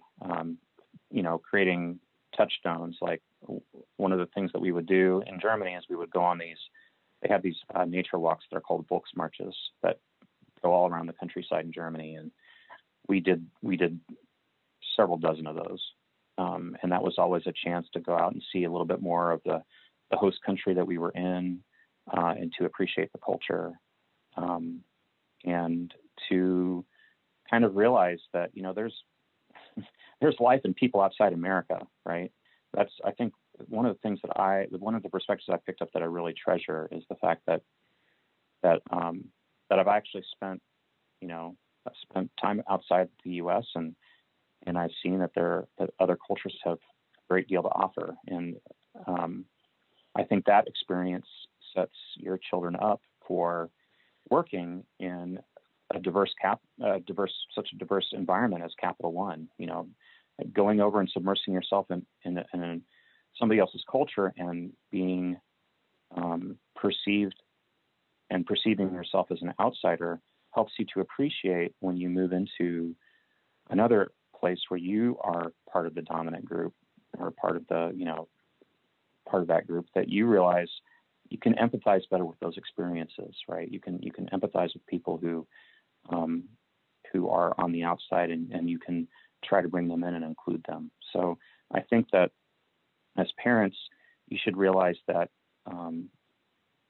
this is a great teaching experience for you, a great learning experience for your kids. If you will only, view it that way, and not maybe so much as a hardship, even though it is definitely a hardship, but just to embrace the challenge and look for the lessons and the things that you'll remember. Yeah, I would like to piggyback off what Steve said regarding the culture and make them a part of your journey. Make those priceless memories like Steve was talking about. My kids have been to Japan, Hawaii, almost every state in the country in the United States. I mean, they've been all over. And we don't just stay on post, right? We don't just live in our own military community. We actually live, and our homes are in the community, and we're part of the culture and just immerse ourselves in there. We've climbed Mount Fuji a couple of times in Ewa Beach in Hawaii. It's so family focused. Like there's like 10 cars in one house, because that's how they live. It takes a village, right? That's not just a catchphrase or anything. It literally does. And some cultures really do it very well. And for our kids to see that and experience that, like you said, Steve, it's not just how we live. It's for them to see that. It just, the imagination growth, and it gives them that confidence that they can do that, when they get older. My older kids, they've gone to Greece, they've gone to overseas, Bahamas, and on their own vacations. And I'm like, I'm not even worried, because they just know, I just know that they'll be okay. And so that's one thing I'll say, make them part of the journey, create those timeless memories. Talk to them about your profession. I've met several military families, and I asked the kid, I said, oh, so your dad's military, what does he do? And they're like, I don't know. Talk to your children about what you do in the military. As a military parent, we're constantly talking to our kids about, what do we do at work? Why do we wear this uniform? And talk to them about sacrifice and service, and being a part of something greater than yourself, and also taking part in celebrating events and holidays that really highlight the military. Also, a lot of times we take service for granted. Oh, somebody else will do that, or don't worry about that. There's so much one person can do to really make an impact in this world and make an impact in people's lives, and you put that in them at a very early age. And oh my gosh, you'll just see them soar. Like I'm blessed to be able to see my 20-some kids, see them do that in their own lives. And now we're shaping our little ones to do the same. My wife retires after 20 years next year, and she's all about the stability as well, and giving them structure and a place when somebody asks you, where are you from? You don't have to think about all the 18 places that you've been to, or where you graduated college, or where you graduate high school, or you mean where I grew up or where I was born, or, they'll just have one place, that they can call home. And that's such a beautiful thing that we can give our kids. So. I appreciate the additional insight. I want to thank you again, Steve, Allison, and David, for sharing your very personal stories. I've taken away a lot from what you've shared. For those who are interested in expanding their knowledge or want to become more involved, Steve, David, and Allison have already shouted out. Our Salute BRG is an amazing resource. You can become an ally if you are active or not active, but most definitely do check out our Salute BRG. I simply joined the Slack channel, and that's how I was able to connect with my amazing guests today. So I definitely cannot thank you enough. I want to thank everyone again for tuning in to the Humanity of Sourcing podcast. Until next time, bye-bye.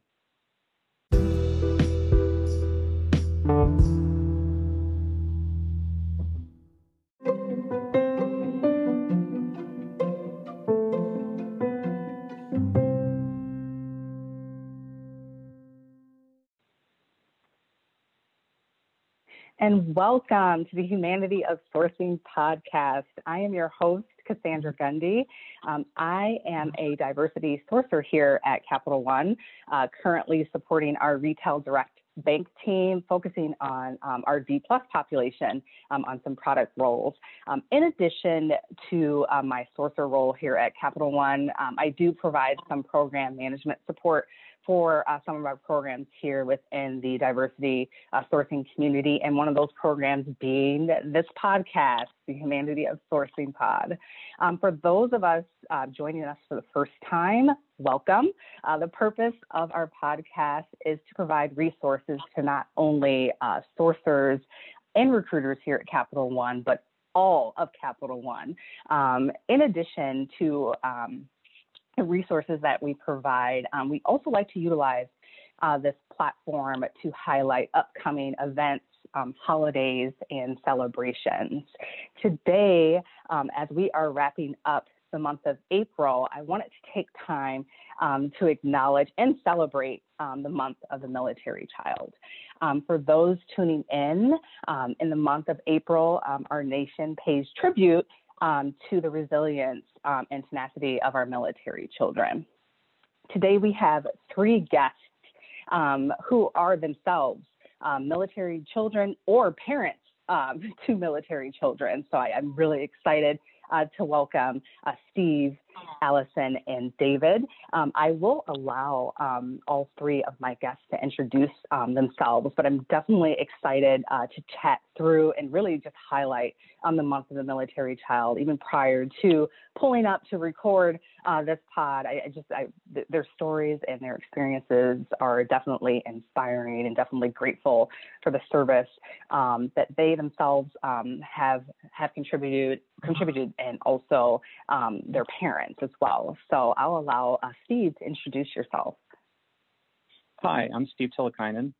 I joined Capital One in January of this year. I work for the card line of business as an architect. I report to the divisional chief architect, and I am focused on architecture tooling for the card line of business.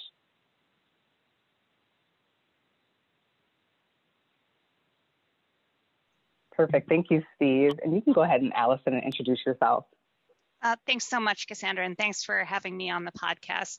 My name is Allison Atkins, and I am a business counsel in cyber. I joined Capital One right when the pandemic started, so I've never seen my office, and came right from the military. I retired almost exactly 1 year ago with 20 years of service in the Army. And I have two children, an 8-year-old and a 9-year-old, who have been with me for this entire time since the schools have been closed down. So thanks again. I'm looking forward to the talk. Oh, wow. Well, congratulations on your retirement, and thanks again for your service. And last but not least, David. Hi, Cassandra, and the rest of the team on here. Thank you for hosting this for us today. My name is David Gomez, and I joined Capital One back in January as a military fellow through the Corporate Fellowship Program, Hiring Our Heroes program, incredible program for our veterans out there, and officially came hired on to Capital One on 5 April. So still working my way through. I am actually a agile delivery lead in the ATM machines area. So I have two teams that I support, coding, software engineering teams, incredible teams. They do phenomenal work every day. And I am married. My spouse is also active duty Army. I have exactly 2 days left in the military. May 1st will be my official effective retirement date in the United States Army after 28 years of service. I did a few years in the Air Force as enlisted, and a few years, and the rest of the time in the Army. So I got exposure to 2 different branches, and I have a total of 6 children, 3 grown children in their 20s. My oldest is 28 years old. He's a captain in the Army. And I have 3 little ones here at home, an 8-year-old son, 5-year-old daughter, and a 19-month-old daughter that we're also homeschooling since the pandemic. So never a dull moment in the Gomez house, but excited to be here. Thank you so much, David. And congratulations on your upcoming retirement. And thank you for your service. Wow, full house. David, definitely a full house And wow.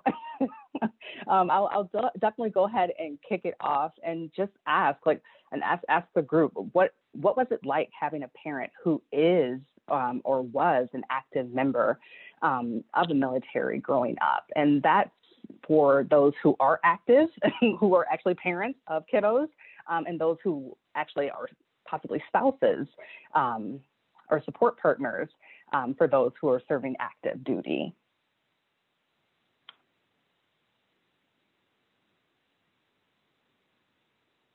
So I grew up as an Air Force brat, I guess you could say.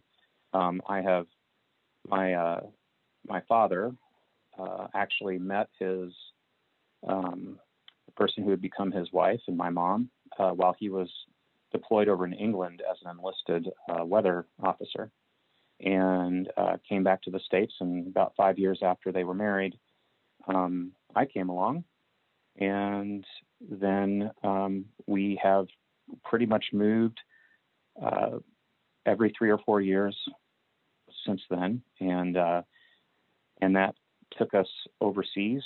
I've spent 2 stints in Germany during the end of the Cold War.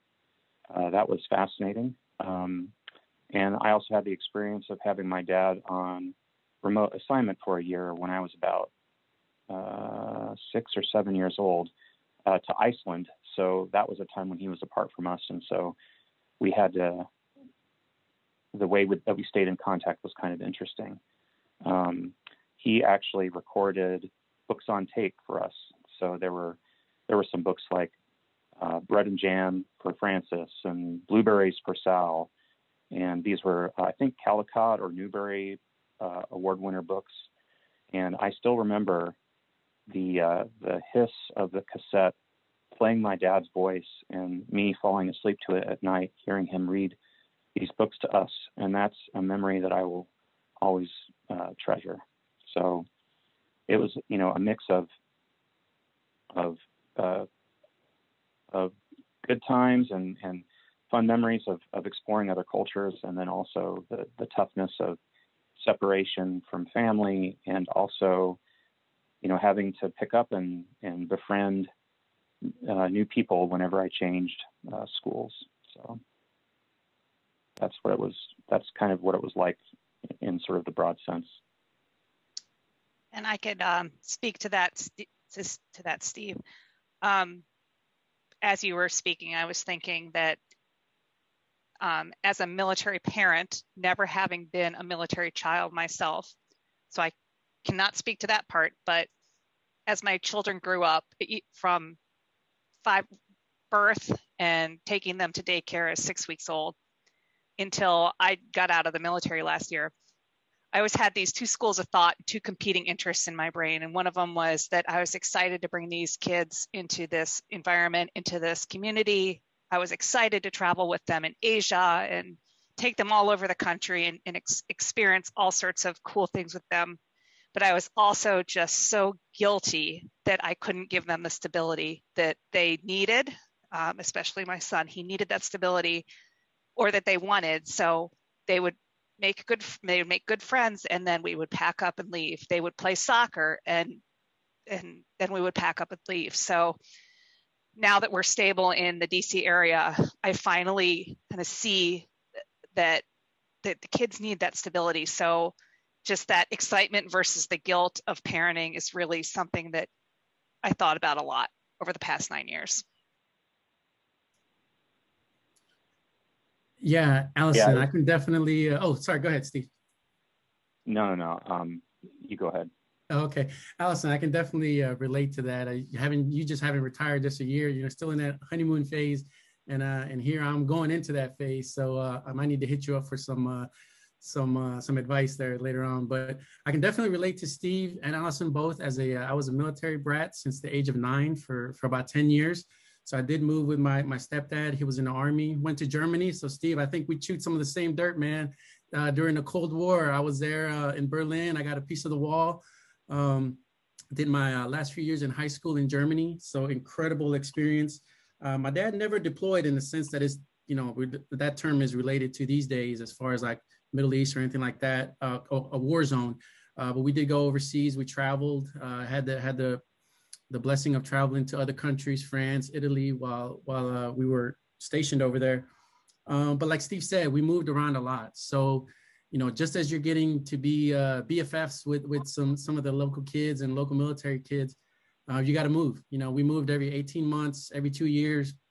My dad was a mechanic, so he worked on cars a lot, and a lot of tanks and vehicles and things of that nature. So for 10 years, I got to see a lot of the world, and that's really what inspired me to then turn around and serve my country as well. He was my inspiration. And at the age of 19, as soon as I graduated high school, I signed up and I enlisted in the Air Force. So Steve, again, something else we can relate to. I did my enlisted years in the Air Force. My dad told me, he said, son, you got the scores. If you want to join the branch, join the Air Force. They got all the cool stuff. They got the best housing. They go to the coolest places. So I took his advice, but I only did that for about 8 years, and then went to college, got my degree, and then joined the military in 2001 as a lieutenant in the Army, and been with the Army ever since.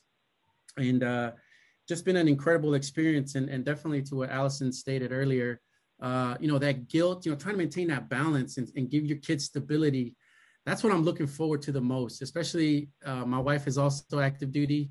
Luckily we've been able to stabilize here in the DC area since 2016. So they've actually been here for the last 5 years. And that's the most we've ever been anywhere. And so it's just a huge blessing to be able to give them that stability and that structure that kids really need, and that Allison pointed to earlier. So.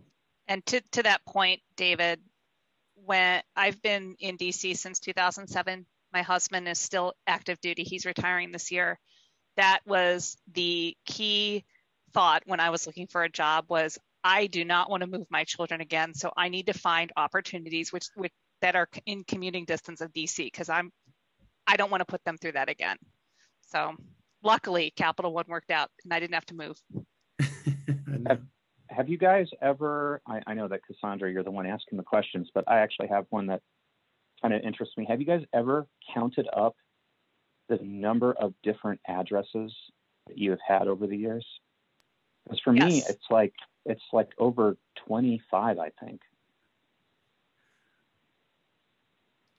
I mean, just between, military and college, and then, my post-college life. But yeah, doing the security questionnaire where you have to list all of your addresses was always a challenge.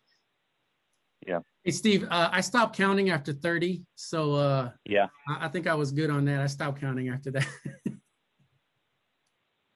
No, feel free to ask questions. Steve, that's an amazing question. And my mind is blown to think to have more than the 7 addresses that I've personally had. And that includes college, moving a couple times, and now my home.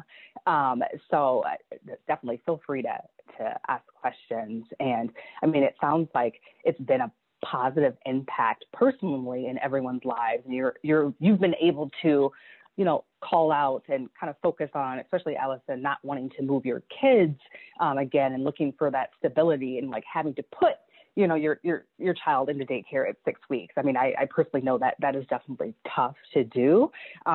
Steve, I definitely want to ask you, like, how do you think it's with your father being actively deployed and sending cassette tapes home? I love that for you to hear his voice with him being actively deployed. How do you think that impacted you growing up as a military child?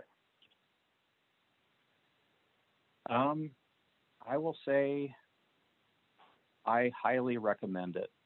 As a recipient of that, I highly recommend, if you as a military parent are separated from your family for a period of time, finding ways to engage your children is going to create a memory that is going to stick with them decades later. I still remember those tapes. And it may have seemed to him to have been a very small gesture, right? I think he was allowed to come home occasionally I think maybe we saw him 2 or 3 times over the course of that year. But I don't remember those visits. I do remember the tapes, and so that you just don't know the impact that you're going to have on your child. And, it's difficult, but children are resilient. They understand that you are an adult and you have to go do adult things.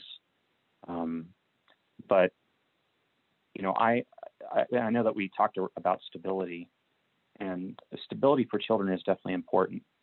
Look, all three of us, it sounds like, had families and parents who loved us and cared for us. And that was our stability, the stability of knowing that we had parents who loved their country, loved it enough to swear an oath to defend that country and to put themselves at the service of that country, to be sent anywhere that was required. That is stability. It's not the same stability that my wife had. My wife, she's from rural Ohio, and she was one of these, her dad had his term in the military, but he got out, I think, before she was born. And she only had a couple of addresses for her entire childhood, because she lived, she basically lived in the same home. And she and I have completely different experiences and outlooks on moving and, being tied to an area. That is an impact that maybe that's an interesting thing, in that I feel much less rooted to a place that doesn't have family in it. We live in an area of the country where I don't have any family. I would rather be, and the rest of my family actually lives in Colorado Springs, which is where I was born and where my father PCS'd to on retirement. That means permanent change of station, for those of you who aren't familiar with the military acronyms. And I will always feel uprooted wherever I live if I'm not with my family, with my extended family. So anyway, that's I think a lasting impact that being military has had to me. Is my wife is very much a person of who loves her state and who loves the area in which she grew up. And for me, it's, if my family all two of my siblings and their families and my parents decided to pick up and move to Washington State, that's where I'd want to go. Right. So anyway. Yeah, Steve, I like what you said about the resiliency part and that being stability as well, because my three older sons, they moved around a lot. And, when I was in and deployed a lot during that time frame, but, they were able to go anywhere and integrate very quickly, make friends fast, and make that time count, even though it would be short. Went to great countries like Japan, and they made best friends that they still have to this day, best men at their wedding, and timeless memories. And I think being that example, with my oldest son, 28, following in my footsteps and still, blazing his own trail, I just couldn't be prouder, and they're finding their own way. And the resiliency is there that they could go anywhere in this world and I don't have to worry about them. That's something that the military instills in all the kids. And the parents are the example, just like what Steve was talking about. We have two surprise guests here, two military kids strong, Daniela and Dominic. They got to go to class soon, but they just wanted to say hi. Hi. Military kid. Welcome. Hi. All right, go back to class. David, I wish that my daughter was as resilient as your kids turned out to be. She's unfortunately struggled with her just her social skills and making friends. My son is totally opposite. Wherever we go, he makes a friend. My daughter is not. So that was a huge consideration for me getting out of the military, because I knew that she was a kind of child, an introverted child who just needed to be comfortable somewhere to be able to make those lasting friendships. I was scared I'm still nervous for her, but I was really, there were some kind of dark days for us, and that's a lot to say with a pre-K kid and a kindergartner and a first grader, that you're that worried about your kid. Yeah, absolutely. Yeah. It's huge. Yeah, go ahead, Steve. Yeah, I will say that that is a challenge. I definitely empathize with your daughter. I had a turbulent time as a teenager. It's when I discovered that I had depression and anxiety, and that diagnosis came with some drama that upset the family. So I think that it's good to sort of recognize these issues so that we as parents can kind of head them off before they become dangerous. And so kudos to you for sort of recognizing that and having your eyes open. And I think that's just one of the many challenges that military families face, is that these things are hard on children, right? And children are resilient, but yes, there are lasting things that I think that I still deal with today as maybe partially the result of the dynamic that we had when I was growing up. So. Yeah, Steve. Hey, man, thanks for sharing that. That's really, that's very, very personal. Thanks for sharing that with us, man, because, even on the flip side, kids, even today, they don't really have the tools to even talk to parents who have deployed, right? We deploy, depending on your professional line of work, but you may not necessarily come back as the same person, depending on your experiences and what you went through, and, maybe even some trauma, and kids don't have the tools to really talk to mom and dad when they come home. They may not be, the same person that they left. And I think the Army, I know for sure, is moving in that direction. They've made great strides in resiliency courses for teenagers and young kids to know how to have those difficult conversations with parents, because it's serious topics. Yeah, like you said, depression, anxiety, plagues all of us. It's not a discriminator for sure, no matter how old you are. So thanks for sharing that with us, Steve. Yeah, and definitely. I appreciate you sharing that, Steve. I really do. Sorry to cut you off, Steve, but I really do appreciate you sharing that. It does take a lot to be that transparent and share what you've personally gone through and how it's affected you. So I definitely do appreciate you sharing that.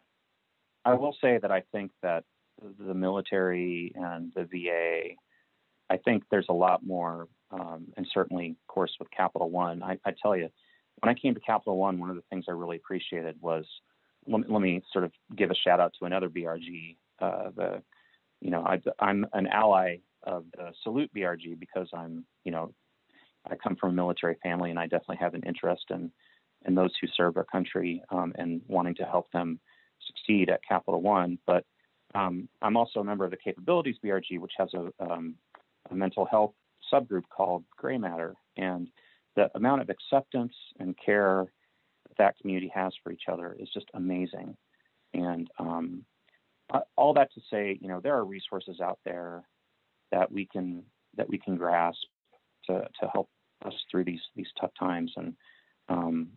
And yeah, I wish that when I was your daughter's age, I would have had access to some of those. Maybe things would have turned out a bit differently. But I'm here now, and I work at a great company, and I have a lovely little family, one child, and I'm sure that your daughter will pull through too, and that there are excellent resources. So, Thanks. I appreciate that. She's doing so much better now that we're stabilized somewhere, and she can actually work on herself. So, to your point about the resources at Capital One, they used to say in the Army, if the Army wanted you to have a family, they would have issued you one. So that was the mindset of who took priority in the Army, which is true. You sign up to serve, and your family often sacrifices. I came to Capital One assuming, not being in the private sector before, but assuming that the same talk about taking care of your family was going to be the same at Capital One, in that your manager said, I want you to take care of your family, but I kind of need you to be at work right now. I have been just delightfully surprised that when people say, I want you to take care of your family here, they actually mean it. And then they don't get upset about you taking time off or doing what you need to do to take care of your family. So that was a huge, huge surprise and delight to me. Allison, oh my gosh, you must be in my head, because everything you're saying is like, it just really resonates with me. the part we just said about Capital One and the culture and the leaders, the managers. My daughter, my 19-month-old daughter, was hospitalized last week at Inova Children's Hospital for the whole week, and she was very sick. And I mean, no questions asked. My manager was like, "Take care of your family." Exactly what you said, Allison. They mean it. It's not a buzz phrase. It's not a take care of your family, but you need to get this suspense out before you go to the hospital. Nothing. I mean, my team stepped up. They took care of themselves. Checked in with me every now and then, but they were like, "Hey, focus on your family. We got this. Don't worry about it."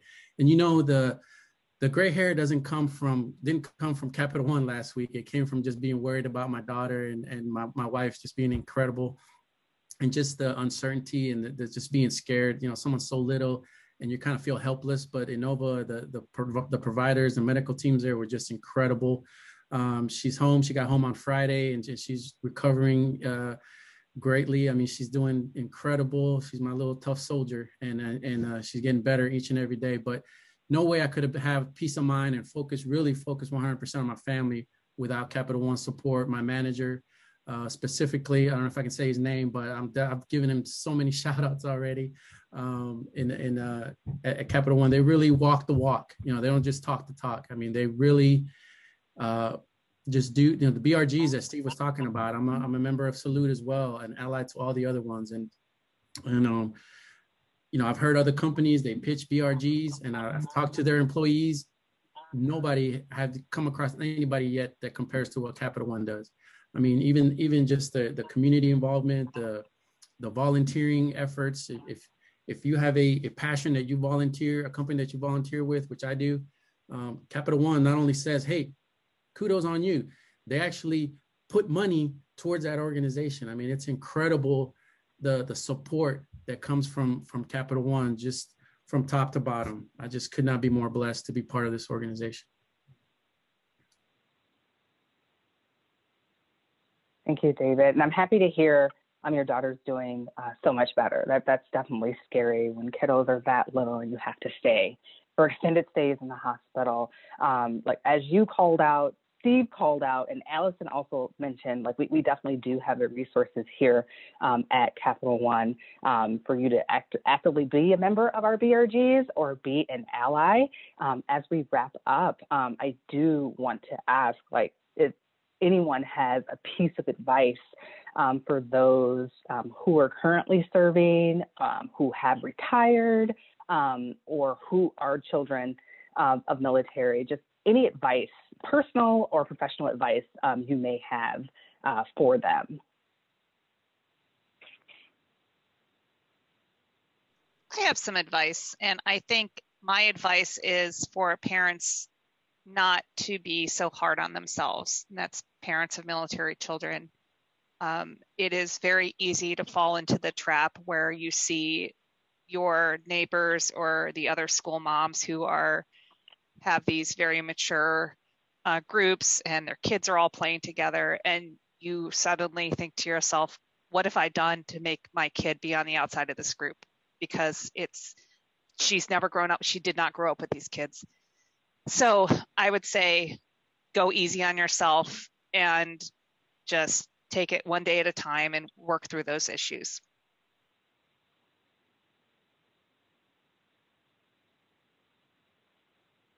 Yeah, I would go back to just what I said earlier about being intentional about creating memories for your children when things are difficult and finding joy in the everyday.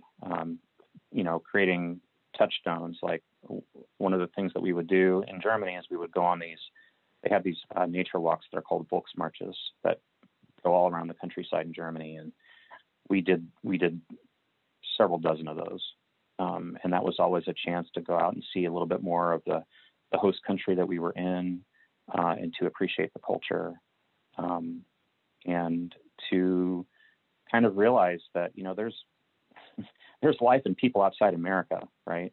That's, I think, one of the perspectives I picked up that I really treasure is the fact that I've actually spent time outside the U.S. and I've seen that other cultures have a great deal to offer. And I think that experience sets your children up for working in such a diverse environment as Capital One. Going over and submersing yourself in somebody else's culture and being perceived and perceiving yourself as an outsider helps you to appreciate when you move into another place where you are part of the dominant group or part of that group, that you realize you can empathize better with those experiences, right? You can empathize with people who are on the outside, and you can try to bring them in and include them. So I think that as parents, you should realize that this is a great teaching experience for you, a great learning experience for your kids. If you will only, view it that way, and not maybe so much as a hardship, even though it is definitely a hardship, but just to embrace the challenge and look for the lessons and the things that you'll remember. Yeah, I would like to piggyback off what Steve said regarding the culture and make them a part of your journey. Make those priceless memories like Steve was talking about. My kids have been to Japan, Hawaii,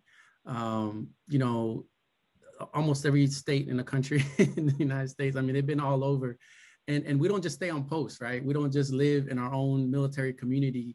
We actually live, and our homes are in the community, and we're part of the culture and just immerse ourselves in there. We've climbed Mount Fuji a couple of times in Ewa Beach in Hawaii. It's so family focused. Like there's like 10 cars in one house, because that's how they live. It takes a village, right? That's not just a catchphrase or anything. It literally does. And some cultures really do it very well. And for our kids to see that and experience that, like you said, Steve, it's not just how we live. It's for them to see that. It just, the imagination growth, and it gives them that confidence that they can do that, when they get older. My older kids, they've gone to Greece, they've gone to overseas, Bahamas, and on their own vacations. And I'm like, I'm not even worried, because they just know, I just know that they'll be okay. And so that's one thing I'll say: make them part of the journey, create those timeless memories. Talk to them about your profession. I've met several military families, and I asked the kid, I said, "Oh, so your dad's military, what does he do?" And they're like, "I don't know."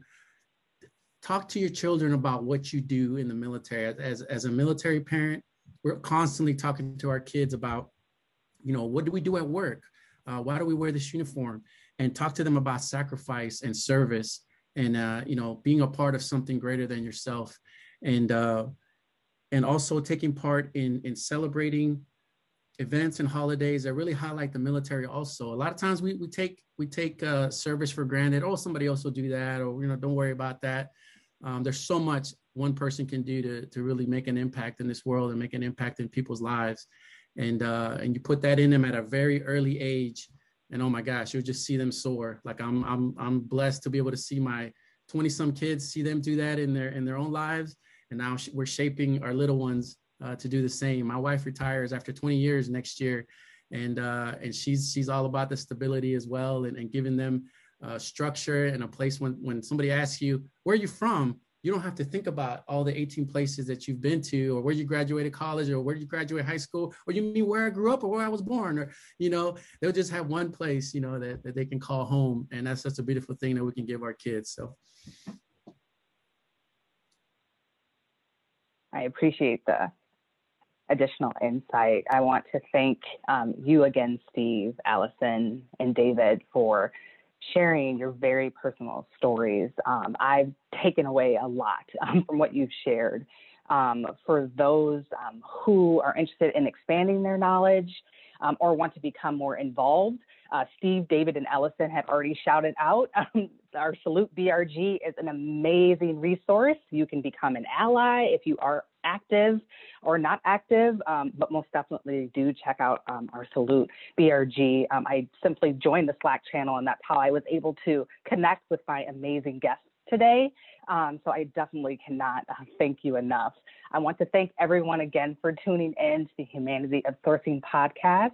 Until next time, bye-bye.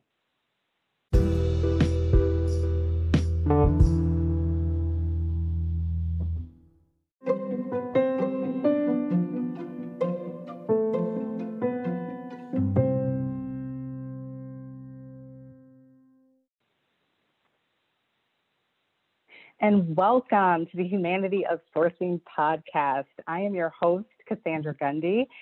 I am a diversity sourcer here at Capital One, currently supporting our retail direct bank team, focusing on our D+ population on some product roles.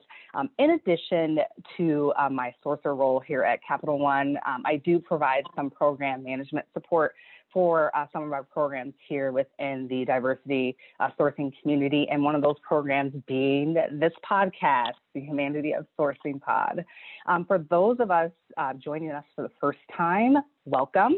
The purpose of our podcast is to provide resources to not only sourcers and recruiters here at Capital One, but all of Capital One. In addition to the resources that we provide, we also like to utilize this platform to highlight upcoming events, holidays, and celebrations.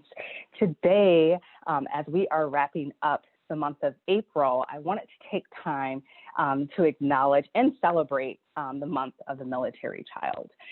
For those tuning in the month of April, our nation pays tribute to the resilience and tenacity of our military children. Today we have three guests who are themselves military children or parents to military children. So I'm really excited to welcome Steve, Allison, and David. I will allow all three of my guests to introduce themselves, but I'm definitely excited to chat through and really just highlight the month of the military child. Even prior to pulling up to record this pod, their stories and their experiences are definitely inspiring, and definitely grateful for the service that they themselves have contributed, and also their parents as well. So I'll allow Steve to introduce yourself. Hi, I'm Steve Tillikainen. I joined Capital One in January of this year.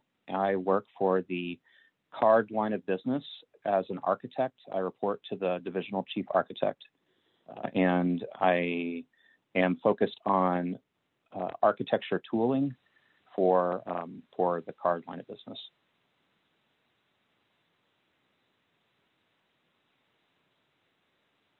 Perfect. Thank you, Steve. And you can go ahead and Allison and introduce yourself. Thanks so much, Cassandra, and thanks for having me on the podcast. My name is Allison Atkins, and I am a business counsel in cyber. I joined Capital One right when the pandemic started, so I've never seen my office, and came right from the military. I retired almost exactly 1 year ago with 20 years of service in the Army. And I have two children, an 8-year-old and a 9-year-old, who have been with me for this entire time since the schools have been closed down. So thanks again. I'm looking forward to the talk. Oh, wow. Well, congratulations on your retirement, and thanks again for your service. And last but not least, David. Hi, Cassandra, and the rest of the team on here. Thank you for hosting this for us today. My name is David Gomez, and I joined Capital One back in January as a military fellow through the Corporate Fellowship Program, Hiring Our Heroes program, incredible program for our veterans out there, and officially came hired on to Capital One on 5 April. So still working my way through. I am actually a agile delivery lead in the ATM machines area. So I have two teams that I support, coding, software engineering teams, incredible teams. They do phenomenal work every day. And I am married. My spouse is also active duty Army. I have exactly 2 days left in the military. May 1st will be my official effective retirement date in the United States Army after 28 years of service. I did a few years in the Air Force as enlisted, and a few years, and the rest of the time in the Army. So I got exposure to 2 different branches, and I have a total of 6 children, 3 grown children in their 20s. My oldest is 28 years old. He's a captain in the Army. And I have 3 little ones here at home, an 8-year-old son, 5-year-old daughter, and a 19-month-old daughter that we're also homeschooling since the pandemic. So never a dull moment in the Gomez house, but excited to be here. Thank you so much, David. And congratulations on your upcoming retirement. And thank you for your service. Wow, full house. David, definitely a full house And wow, definitely go ahead and kick it off and just ask the group, what was it like having a parent who is or was an active member of the military growing up? And that's for those who are active, who are actually parents of kiddos, and those who actually are possibly spouses or support partners for those who are serving active duty.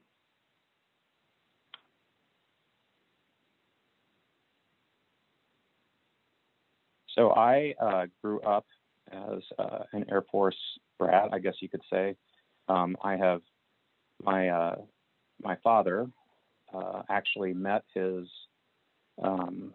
person who would become his wife and my mom while he was deployed over in England as an enlisted weather officer, and came back to the States. And about 5 years after they were married, I came along. And then we have pretty much moved every 3 or 4 years since then, and that took us overseas. I've spent 2 stints in Germany during the end of the Cold War. That was fascinating, and I also had the experience of having my dad on remote assignment for a year when I was about 6 or 7 years old to Iceland. So that was a time when he was apart from us. And so we had the way that we stayed in contact was kind of interesting. He actually recorded books on tape for us. So there were some books like Bread and Jam for Francis and Blueberries for Sal. And these were, I think, Caldecott or Newbery award winner books.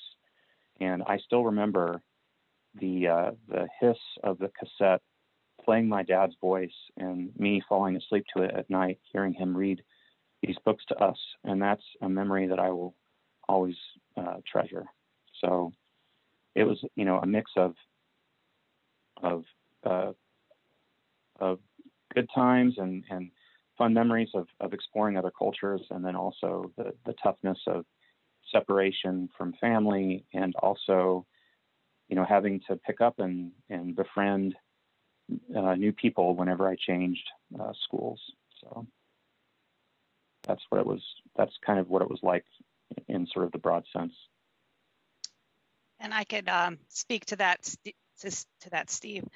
As you were speaking, I was thinking that as a military parent, never having been a military child myself, so I cannot speak to that part, but as my children grew up from birth and taking them to daycare as 6 weeks old until I got out of the military last year, I always had these 2 schools of thought, 2 competing interests in my brain. And one of them was that I was excited to bring these kids into this environment, into this community. I was excited to travel with them in Asia and take them all over the country and experience all sorts of cool things with them. But I was also just so guilty that I couldn't give them the stability that they needed, especially my son. He needed that stability, or that they wanted. So they would make good friends, and then we would pack up and leave. They would play soccer, and then we would pack up and leave. So now that we're stable in the DC area, I finally kind of see that the kids need that stability. So just that excitement versus the guilt of parenting is really something that I thought about a lot over the past 9 years. Yeah, Allison, I can definitely, sorry, go ahead, Steve. No. You go ahead. Okay, Allison, I can definitely relate to that. You just haven't retired just a year. You're still in that honeymoon phase, and here I'm going into that phase. So I might need to hit you up for some advice there later on. But I can definitely relate to Steve and Allison both. I was a military brat since the age of 9 for about 10 years. So I did move with my stepdad. He was in the Army, went to Germany. So Steve, I think we chewed some of the same dirt, man. During the Cold War, I was there in Berlin. I got a piece of the wall. Did my last few years in high school in Germany. So incredible experience. My dad never deployed in the sense that that term is related to these days, as far as like Middle East or anything like that, a war zone. But we did go overseas. We traveled, had the blessing of traveling to other countries, France, Italy, while we were stationed over there. But like Steve said, we moved around a lot. So, just as you're getting to be BFFs with some of the local kids and local military kids, you got to move. We moved every 18 months, every 2 years. My dad was a mechanic, so he worked on cars a lot, and a lot of tanks and vehicles and things of that nature. So for 10 years, I got to see a lot of the world, and that's really what inspired me to then turn around and serve my country as well. He was my inspiration. And at the age of 19, as soon as I graduated high school, I signed up and I enlisted in the Air Force. So Steve, again, something else we can relate to. I did my enlisted years in the Air Force. My dad told me, he said, son, you got the scores. If you want to join the branch, join the Air Force. They got all the cool stuff. They got the best housing. They go to the coolest places. So I took his advice, but I only did that for about 8 years, and then went to college, got my degree, and then joined the military in 2001 as a lieutenant in the Army, and been with the Army ever since. And just been an incredible experience, and definitely to what Allison stated earlier, that guilt, trying to maintain that balance and give your kids stability. That's what I'm looking forward to the most, especially my wife is also active duty. Luckily we've been able to stabilize here in the DC area since 2016. So they've actually been here for the last 5 years. And that's the most we've ever been anywhere. And so it's just a huge blessing to be able to give them that stability and that structure that kids really need, and that Allison pointed to earlier. So. And to that point, David, when I've been in DC since 2007, my husband is still active duty. He's retiring this year. That was the key thought when I was looking for a job was, I do not want to move my children again. So I need to find opportunities which that are in commuting distance of DC, because I don't want to put them through that again. So luckily Capital One worked out and I didn't have to move. Have you guys ever, I know that Cassandra, you're the one asking the questions, but I actually have one that kind of interests me. Have you guys ever counted up the number of different addresses that you have had over the years? Because for me, it's like over 25, I think. I mean, just between, military and college, and then, my post-college life. But yeah, doing the security questionnaire where you have to list all of your addresses was always a challenge. Yeah. Hey, Steve, I stopped counting after 30. So yeah, I think I was good on that. I stopped counting after that.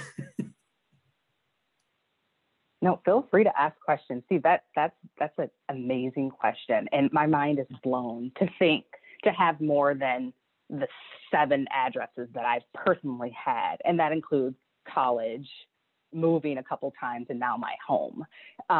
So definitely feel free to ask questions. And I mean, it sounds like it's been a positive impact personally in everyone's lives. You've been able to, call out and kind of focus on, especially Allison, not wanting to move your kids again, and looking for that stability, and like having to put, your child into daycare at 6 weeks. I mean, I personally know that is definitely tough to do.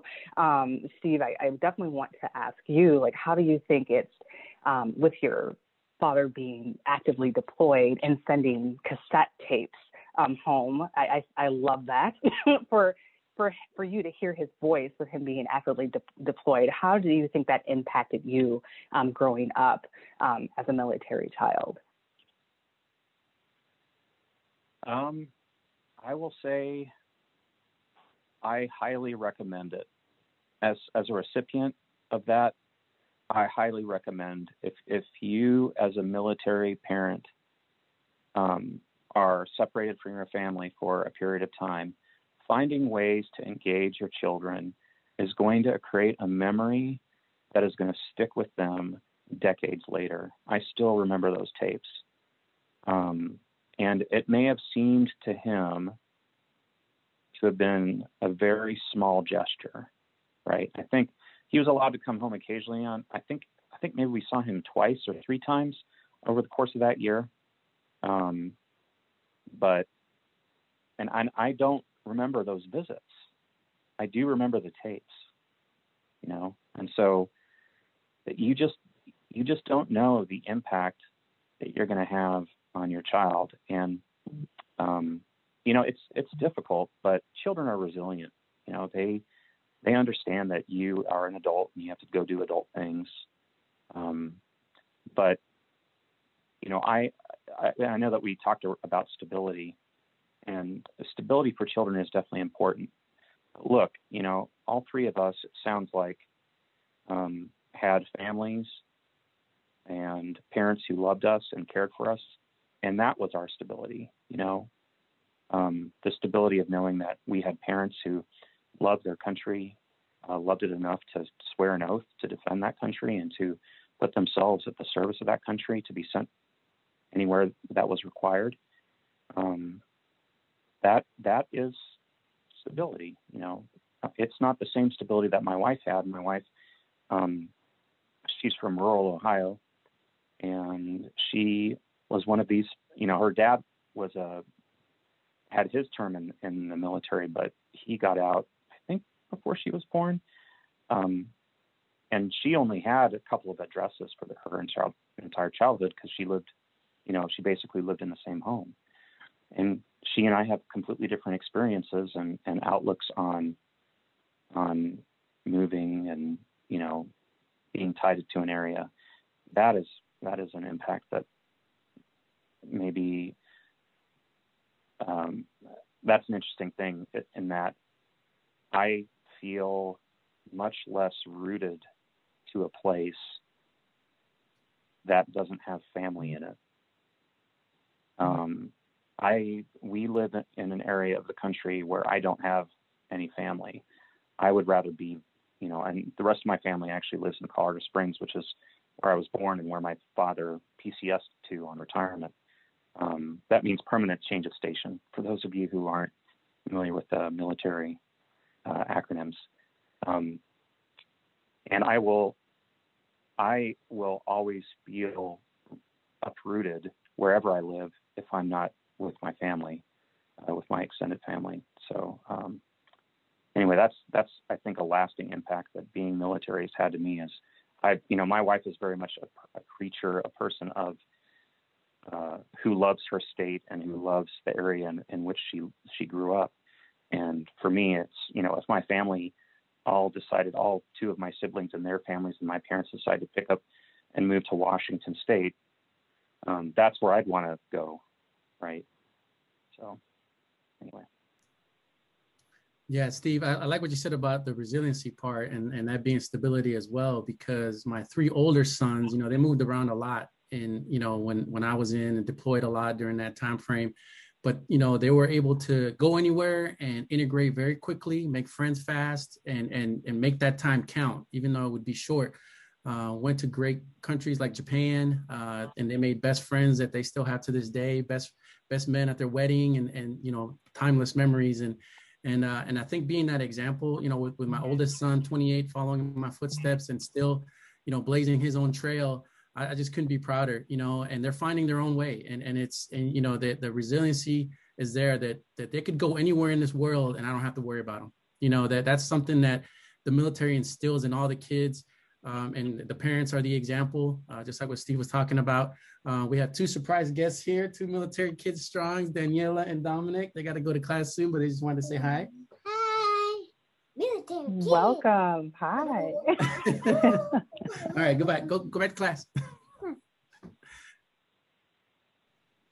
David, I wish that my daughter was as resilient as your kids turned out to be. She's unfortunately struggled with her just her social skills and making friends. My son is totally opposite. Wherever we go, he makes a friend. My daughter is not. So that was a huge consideration for me getting out of the military, because I knew that she was a kind of child, an introverted child who just needed to be comfortable somewhere to be able to make those lasting friendships. I was scared I'm still nervous for her, but there were some kind of dark days for us, and that's a lot to say with a pre-K kid and a kindergartner and a first grader, that you're that worried about your kid. Yeah, absolutely. Yeah. I mean, it's huge. Yeah, go ahead, Steve. Yeah, I will say that is a challenge. I definitely empathize with your daughter. I had a turbulent time as a teenager. It's when I discovered that I had depression and anxiety, and that diagnosis came with some drama that upset the family. So I think that it's good to sort of recognize these issues so that we as parents can kind of head them off before they become dangerous. And so kudos to you for sort of recognizing that and having your eyes open. And I think that's just one of the many challenges that military families face, is that these things are hard on children, right? And children are resilient, but yes, there are lasting things that I think that I still deal with today as maybe partially the result of the dynamic that we had when I was growing up. So.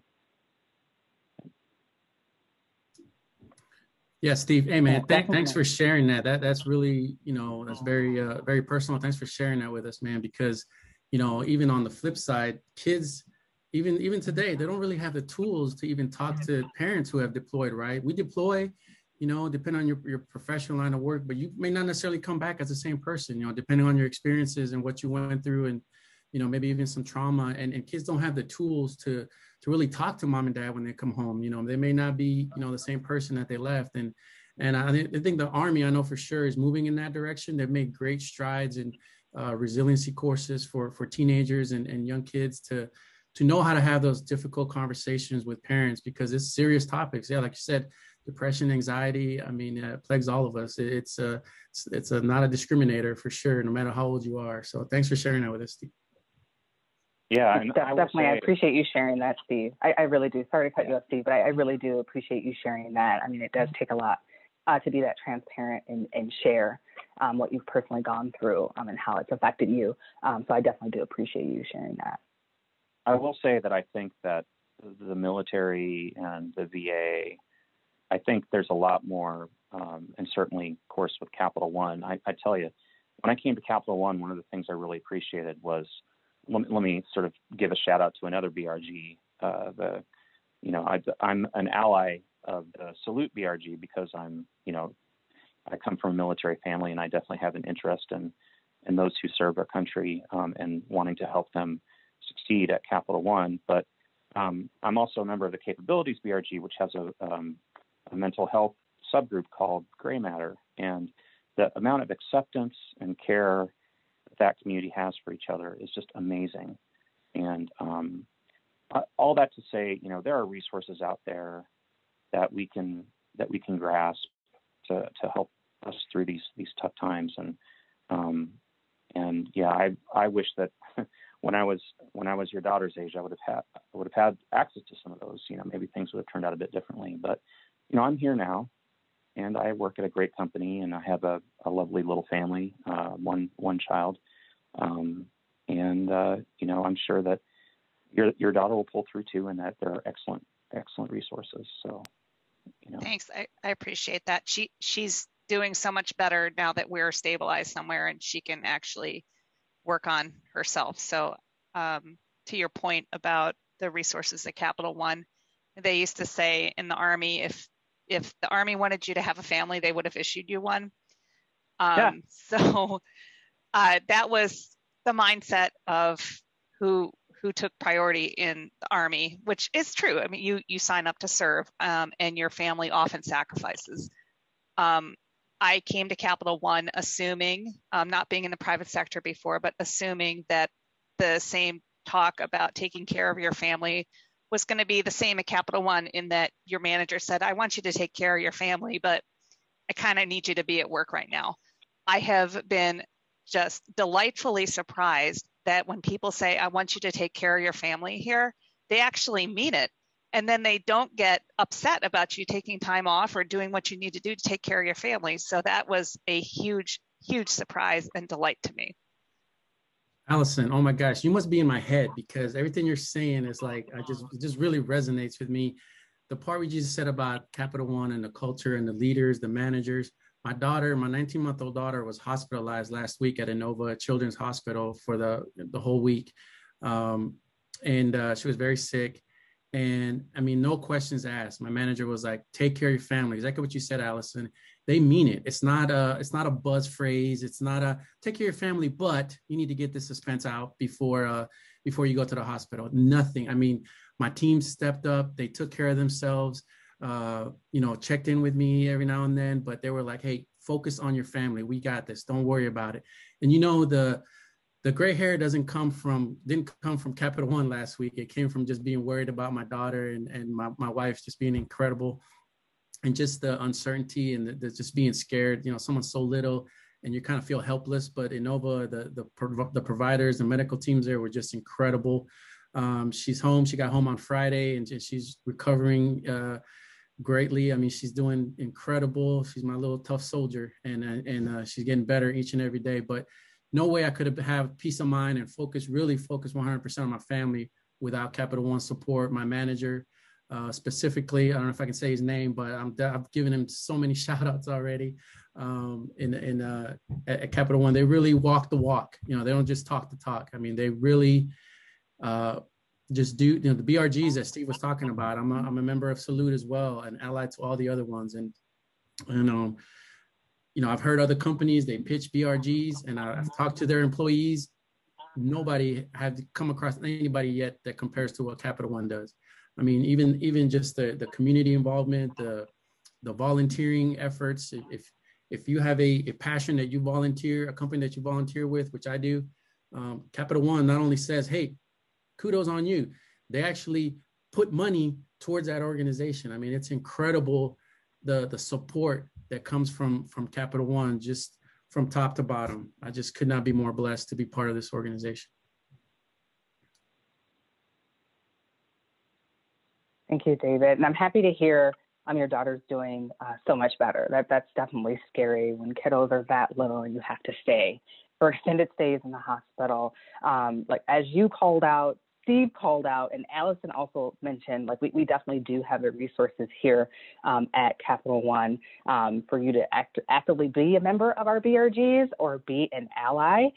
As we wrap up, I do want to ask, like, if anyone has a piece of advice for those who are currently serving, who have retired, or who are children of military, just any advice, personal or professional advice you may have for them. I have some advice, and I think my advice is for parents not to be so hard on themselves. And that's parents of military children. It is very easy to fall into the trap where you see your neighbors or the other school moms who have these very mature groups and their kids are all playing together, and you suddenly think to yourself, what have I done to make my kid be on the outside of this group? Because she's never grown up. She did not grow up with these kids. So I would say go easy on yourself and just take it one day at a time and work through those issues.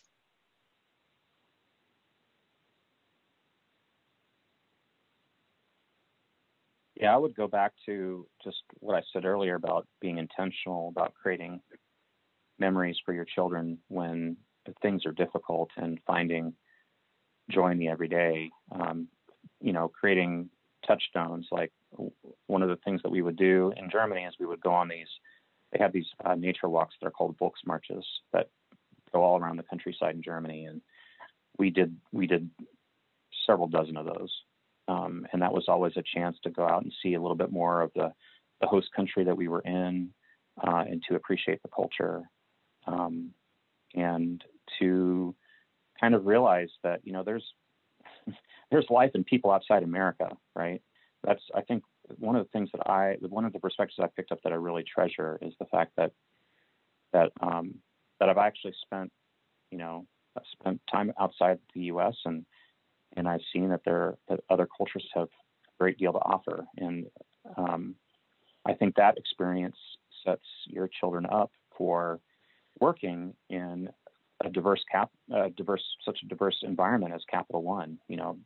Going over and submersing yourself in somebody else's culture and being perceived and perceiving yourself as an outsider helps you to appreciate when you move into another place where you are part of the dominant group or part of that group, that you realize you can empathize better with those experiences, right? You can empathize with people who are on the outside, and you can try to bring them in and include them. So I think that as parents, you should realize that this is a great teaching experience for you, a great learning experience for your kids. If you will only, view it that way, and not maybe so much as a hardship, even though it is definitely a hardship, but just to embrace the challenge and look for the lessons and the things that you'll remember. Yeah, I would like to piggyback off what Steve said regarding the culture and make them a part of your journey. Make those priceless memories like Steve was talking about. My kids have been to Japan, Hawaii,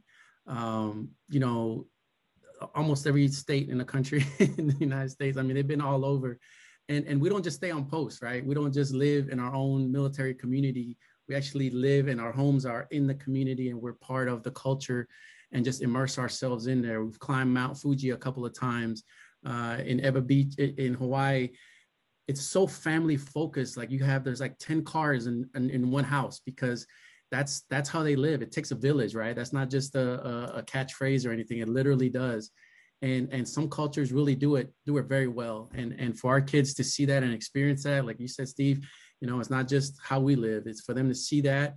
It just, the imagination growth, and it gives them that confidence that they can do that, when they get older. My older kids, they've gone to Greece, they've gone to overseas, Bahamas, and on their own vacations. And I'm like, I'm not even worried, because they just know, I just know that they'll be okay. And so that's one thing I'll say, make them part of the journey, create those timeless memories.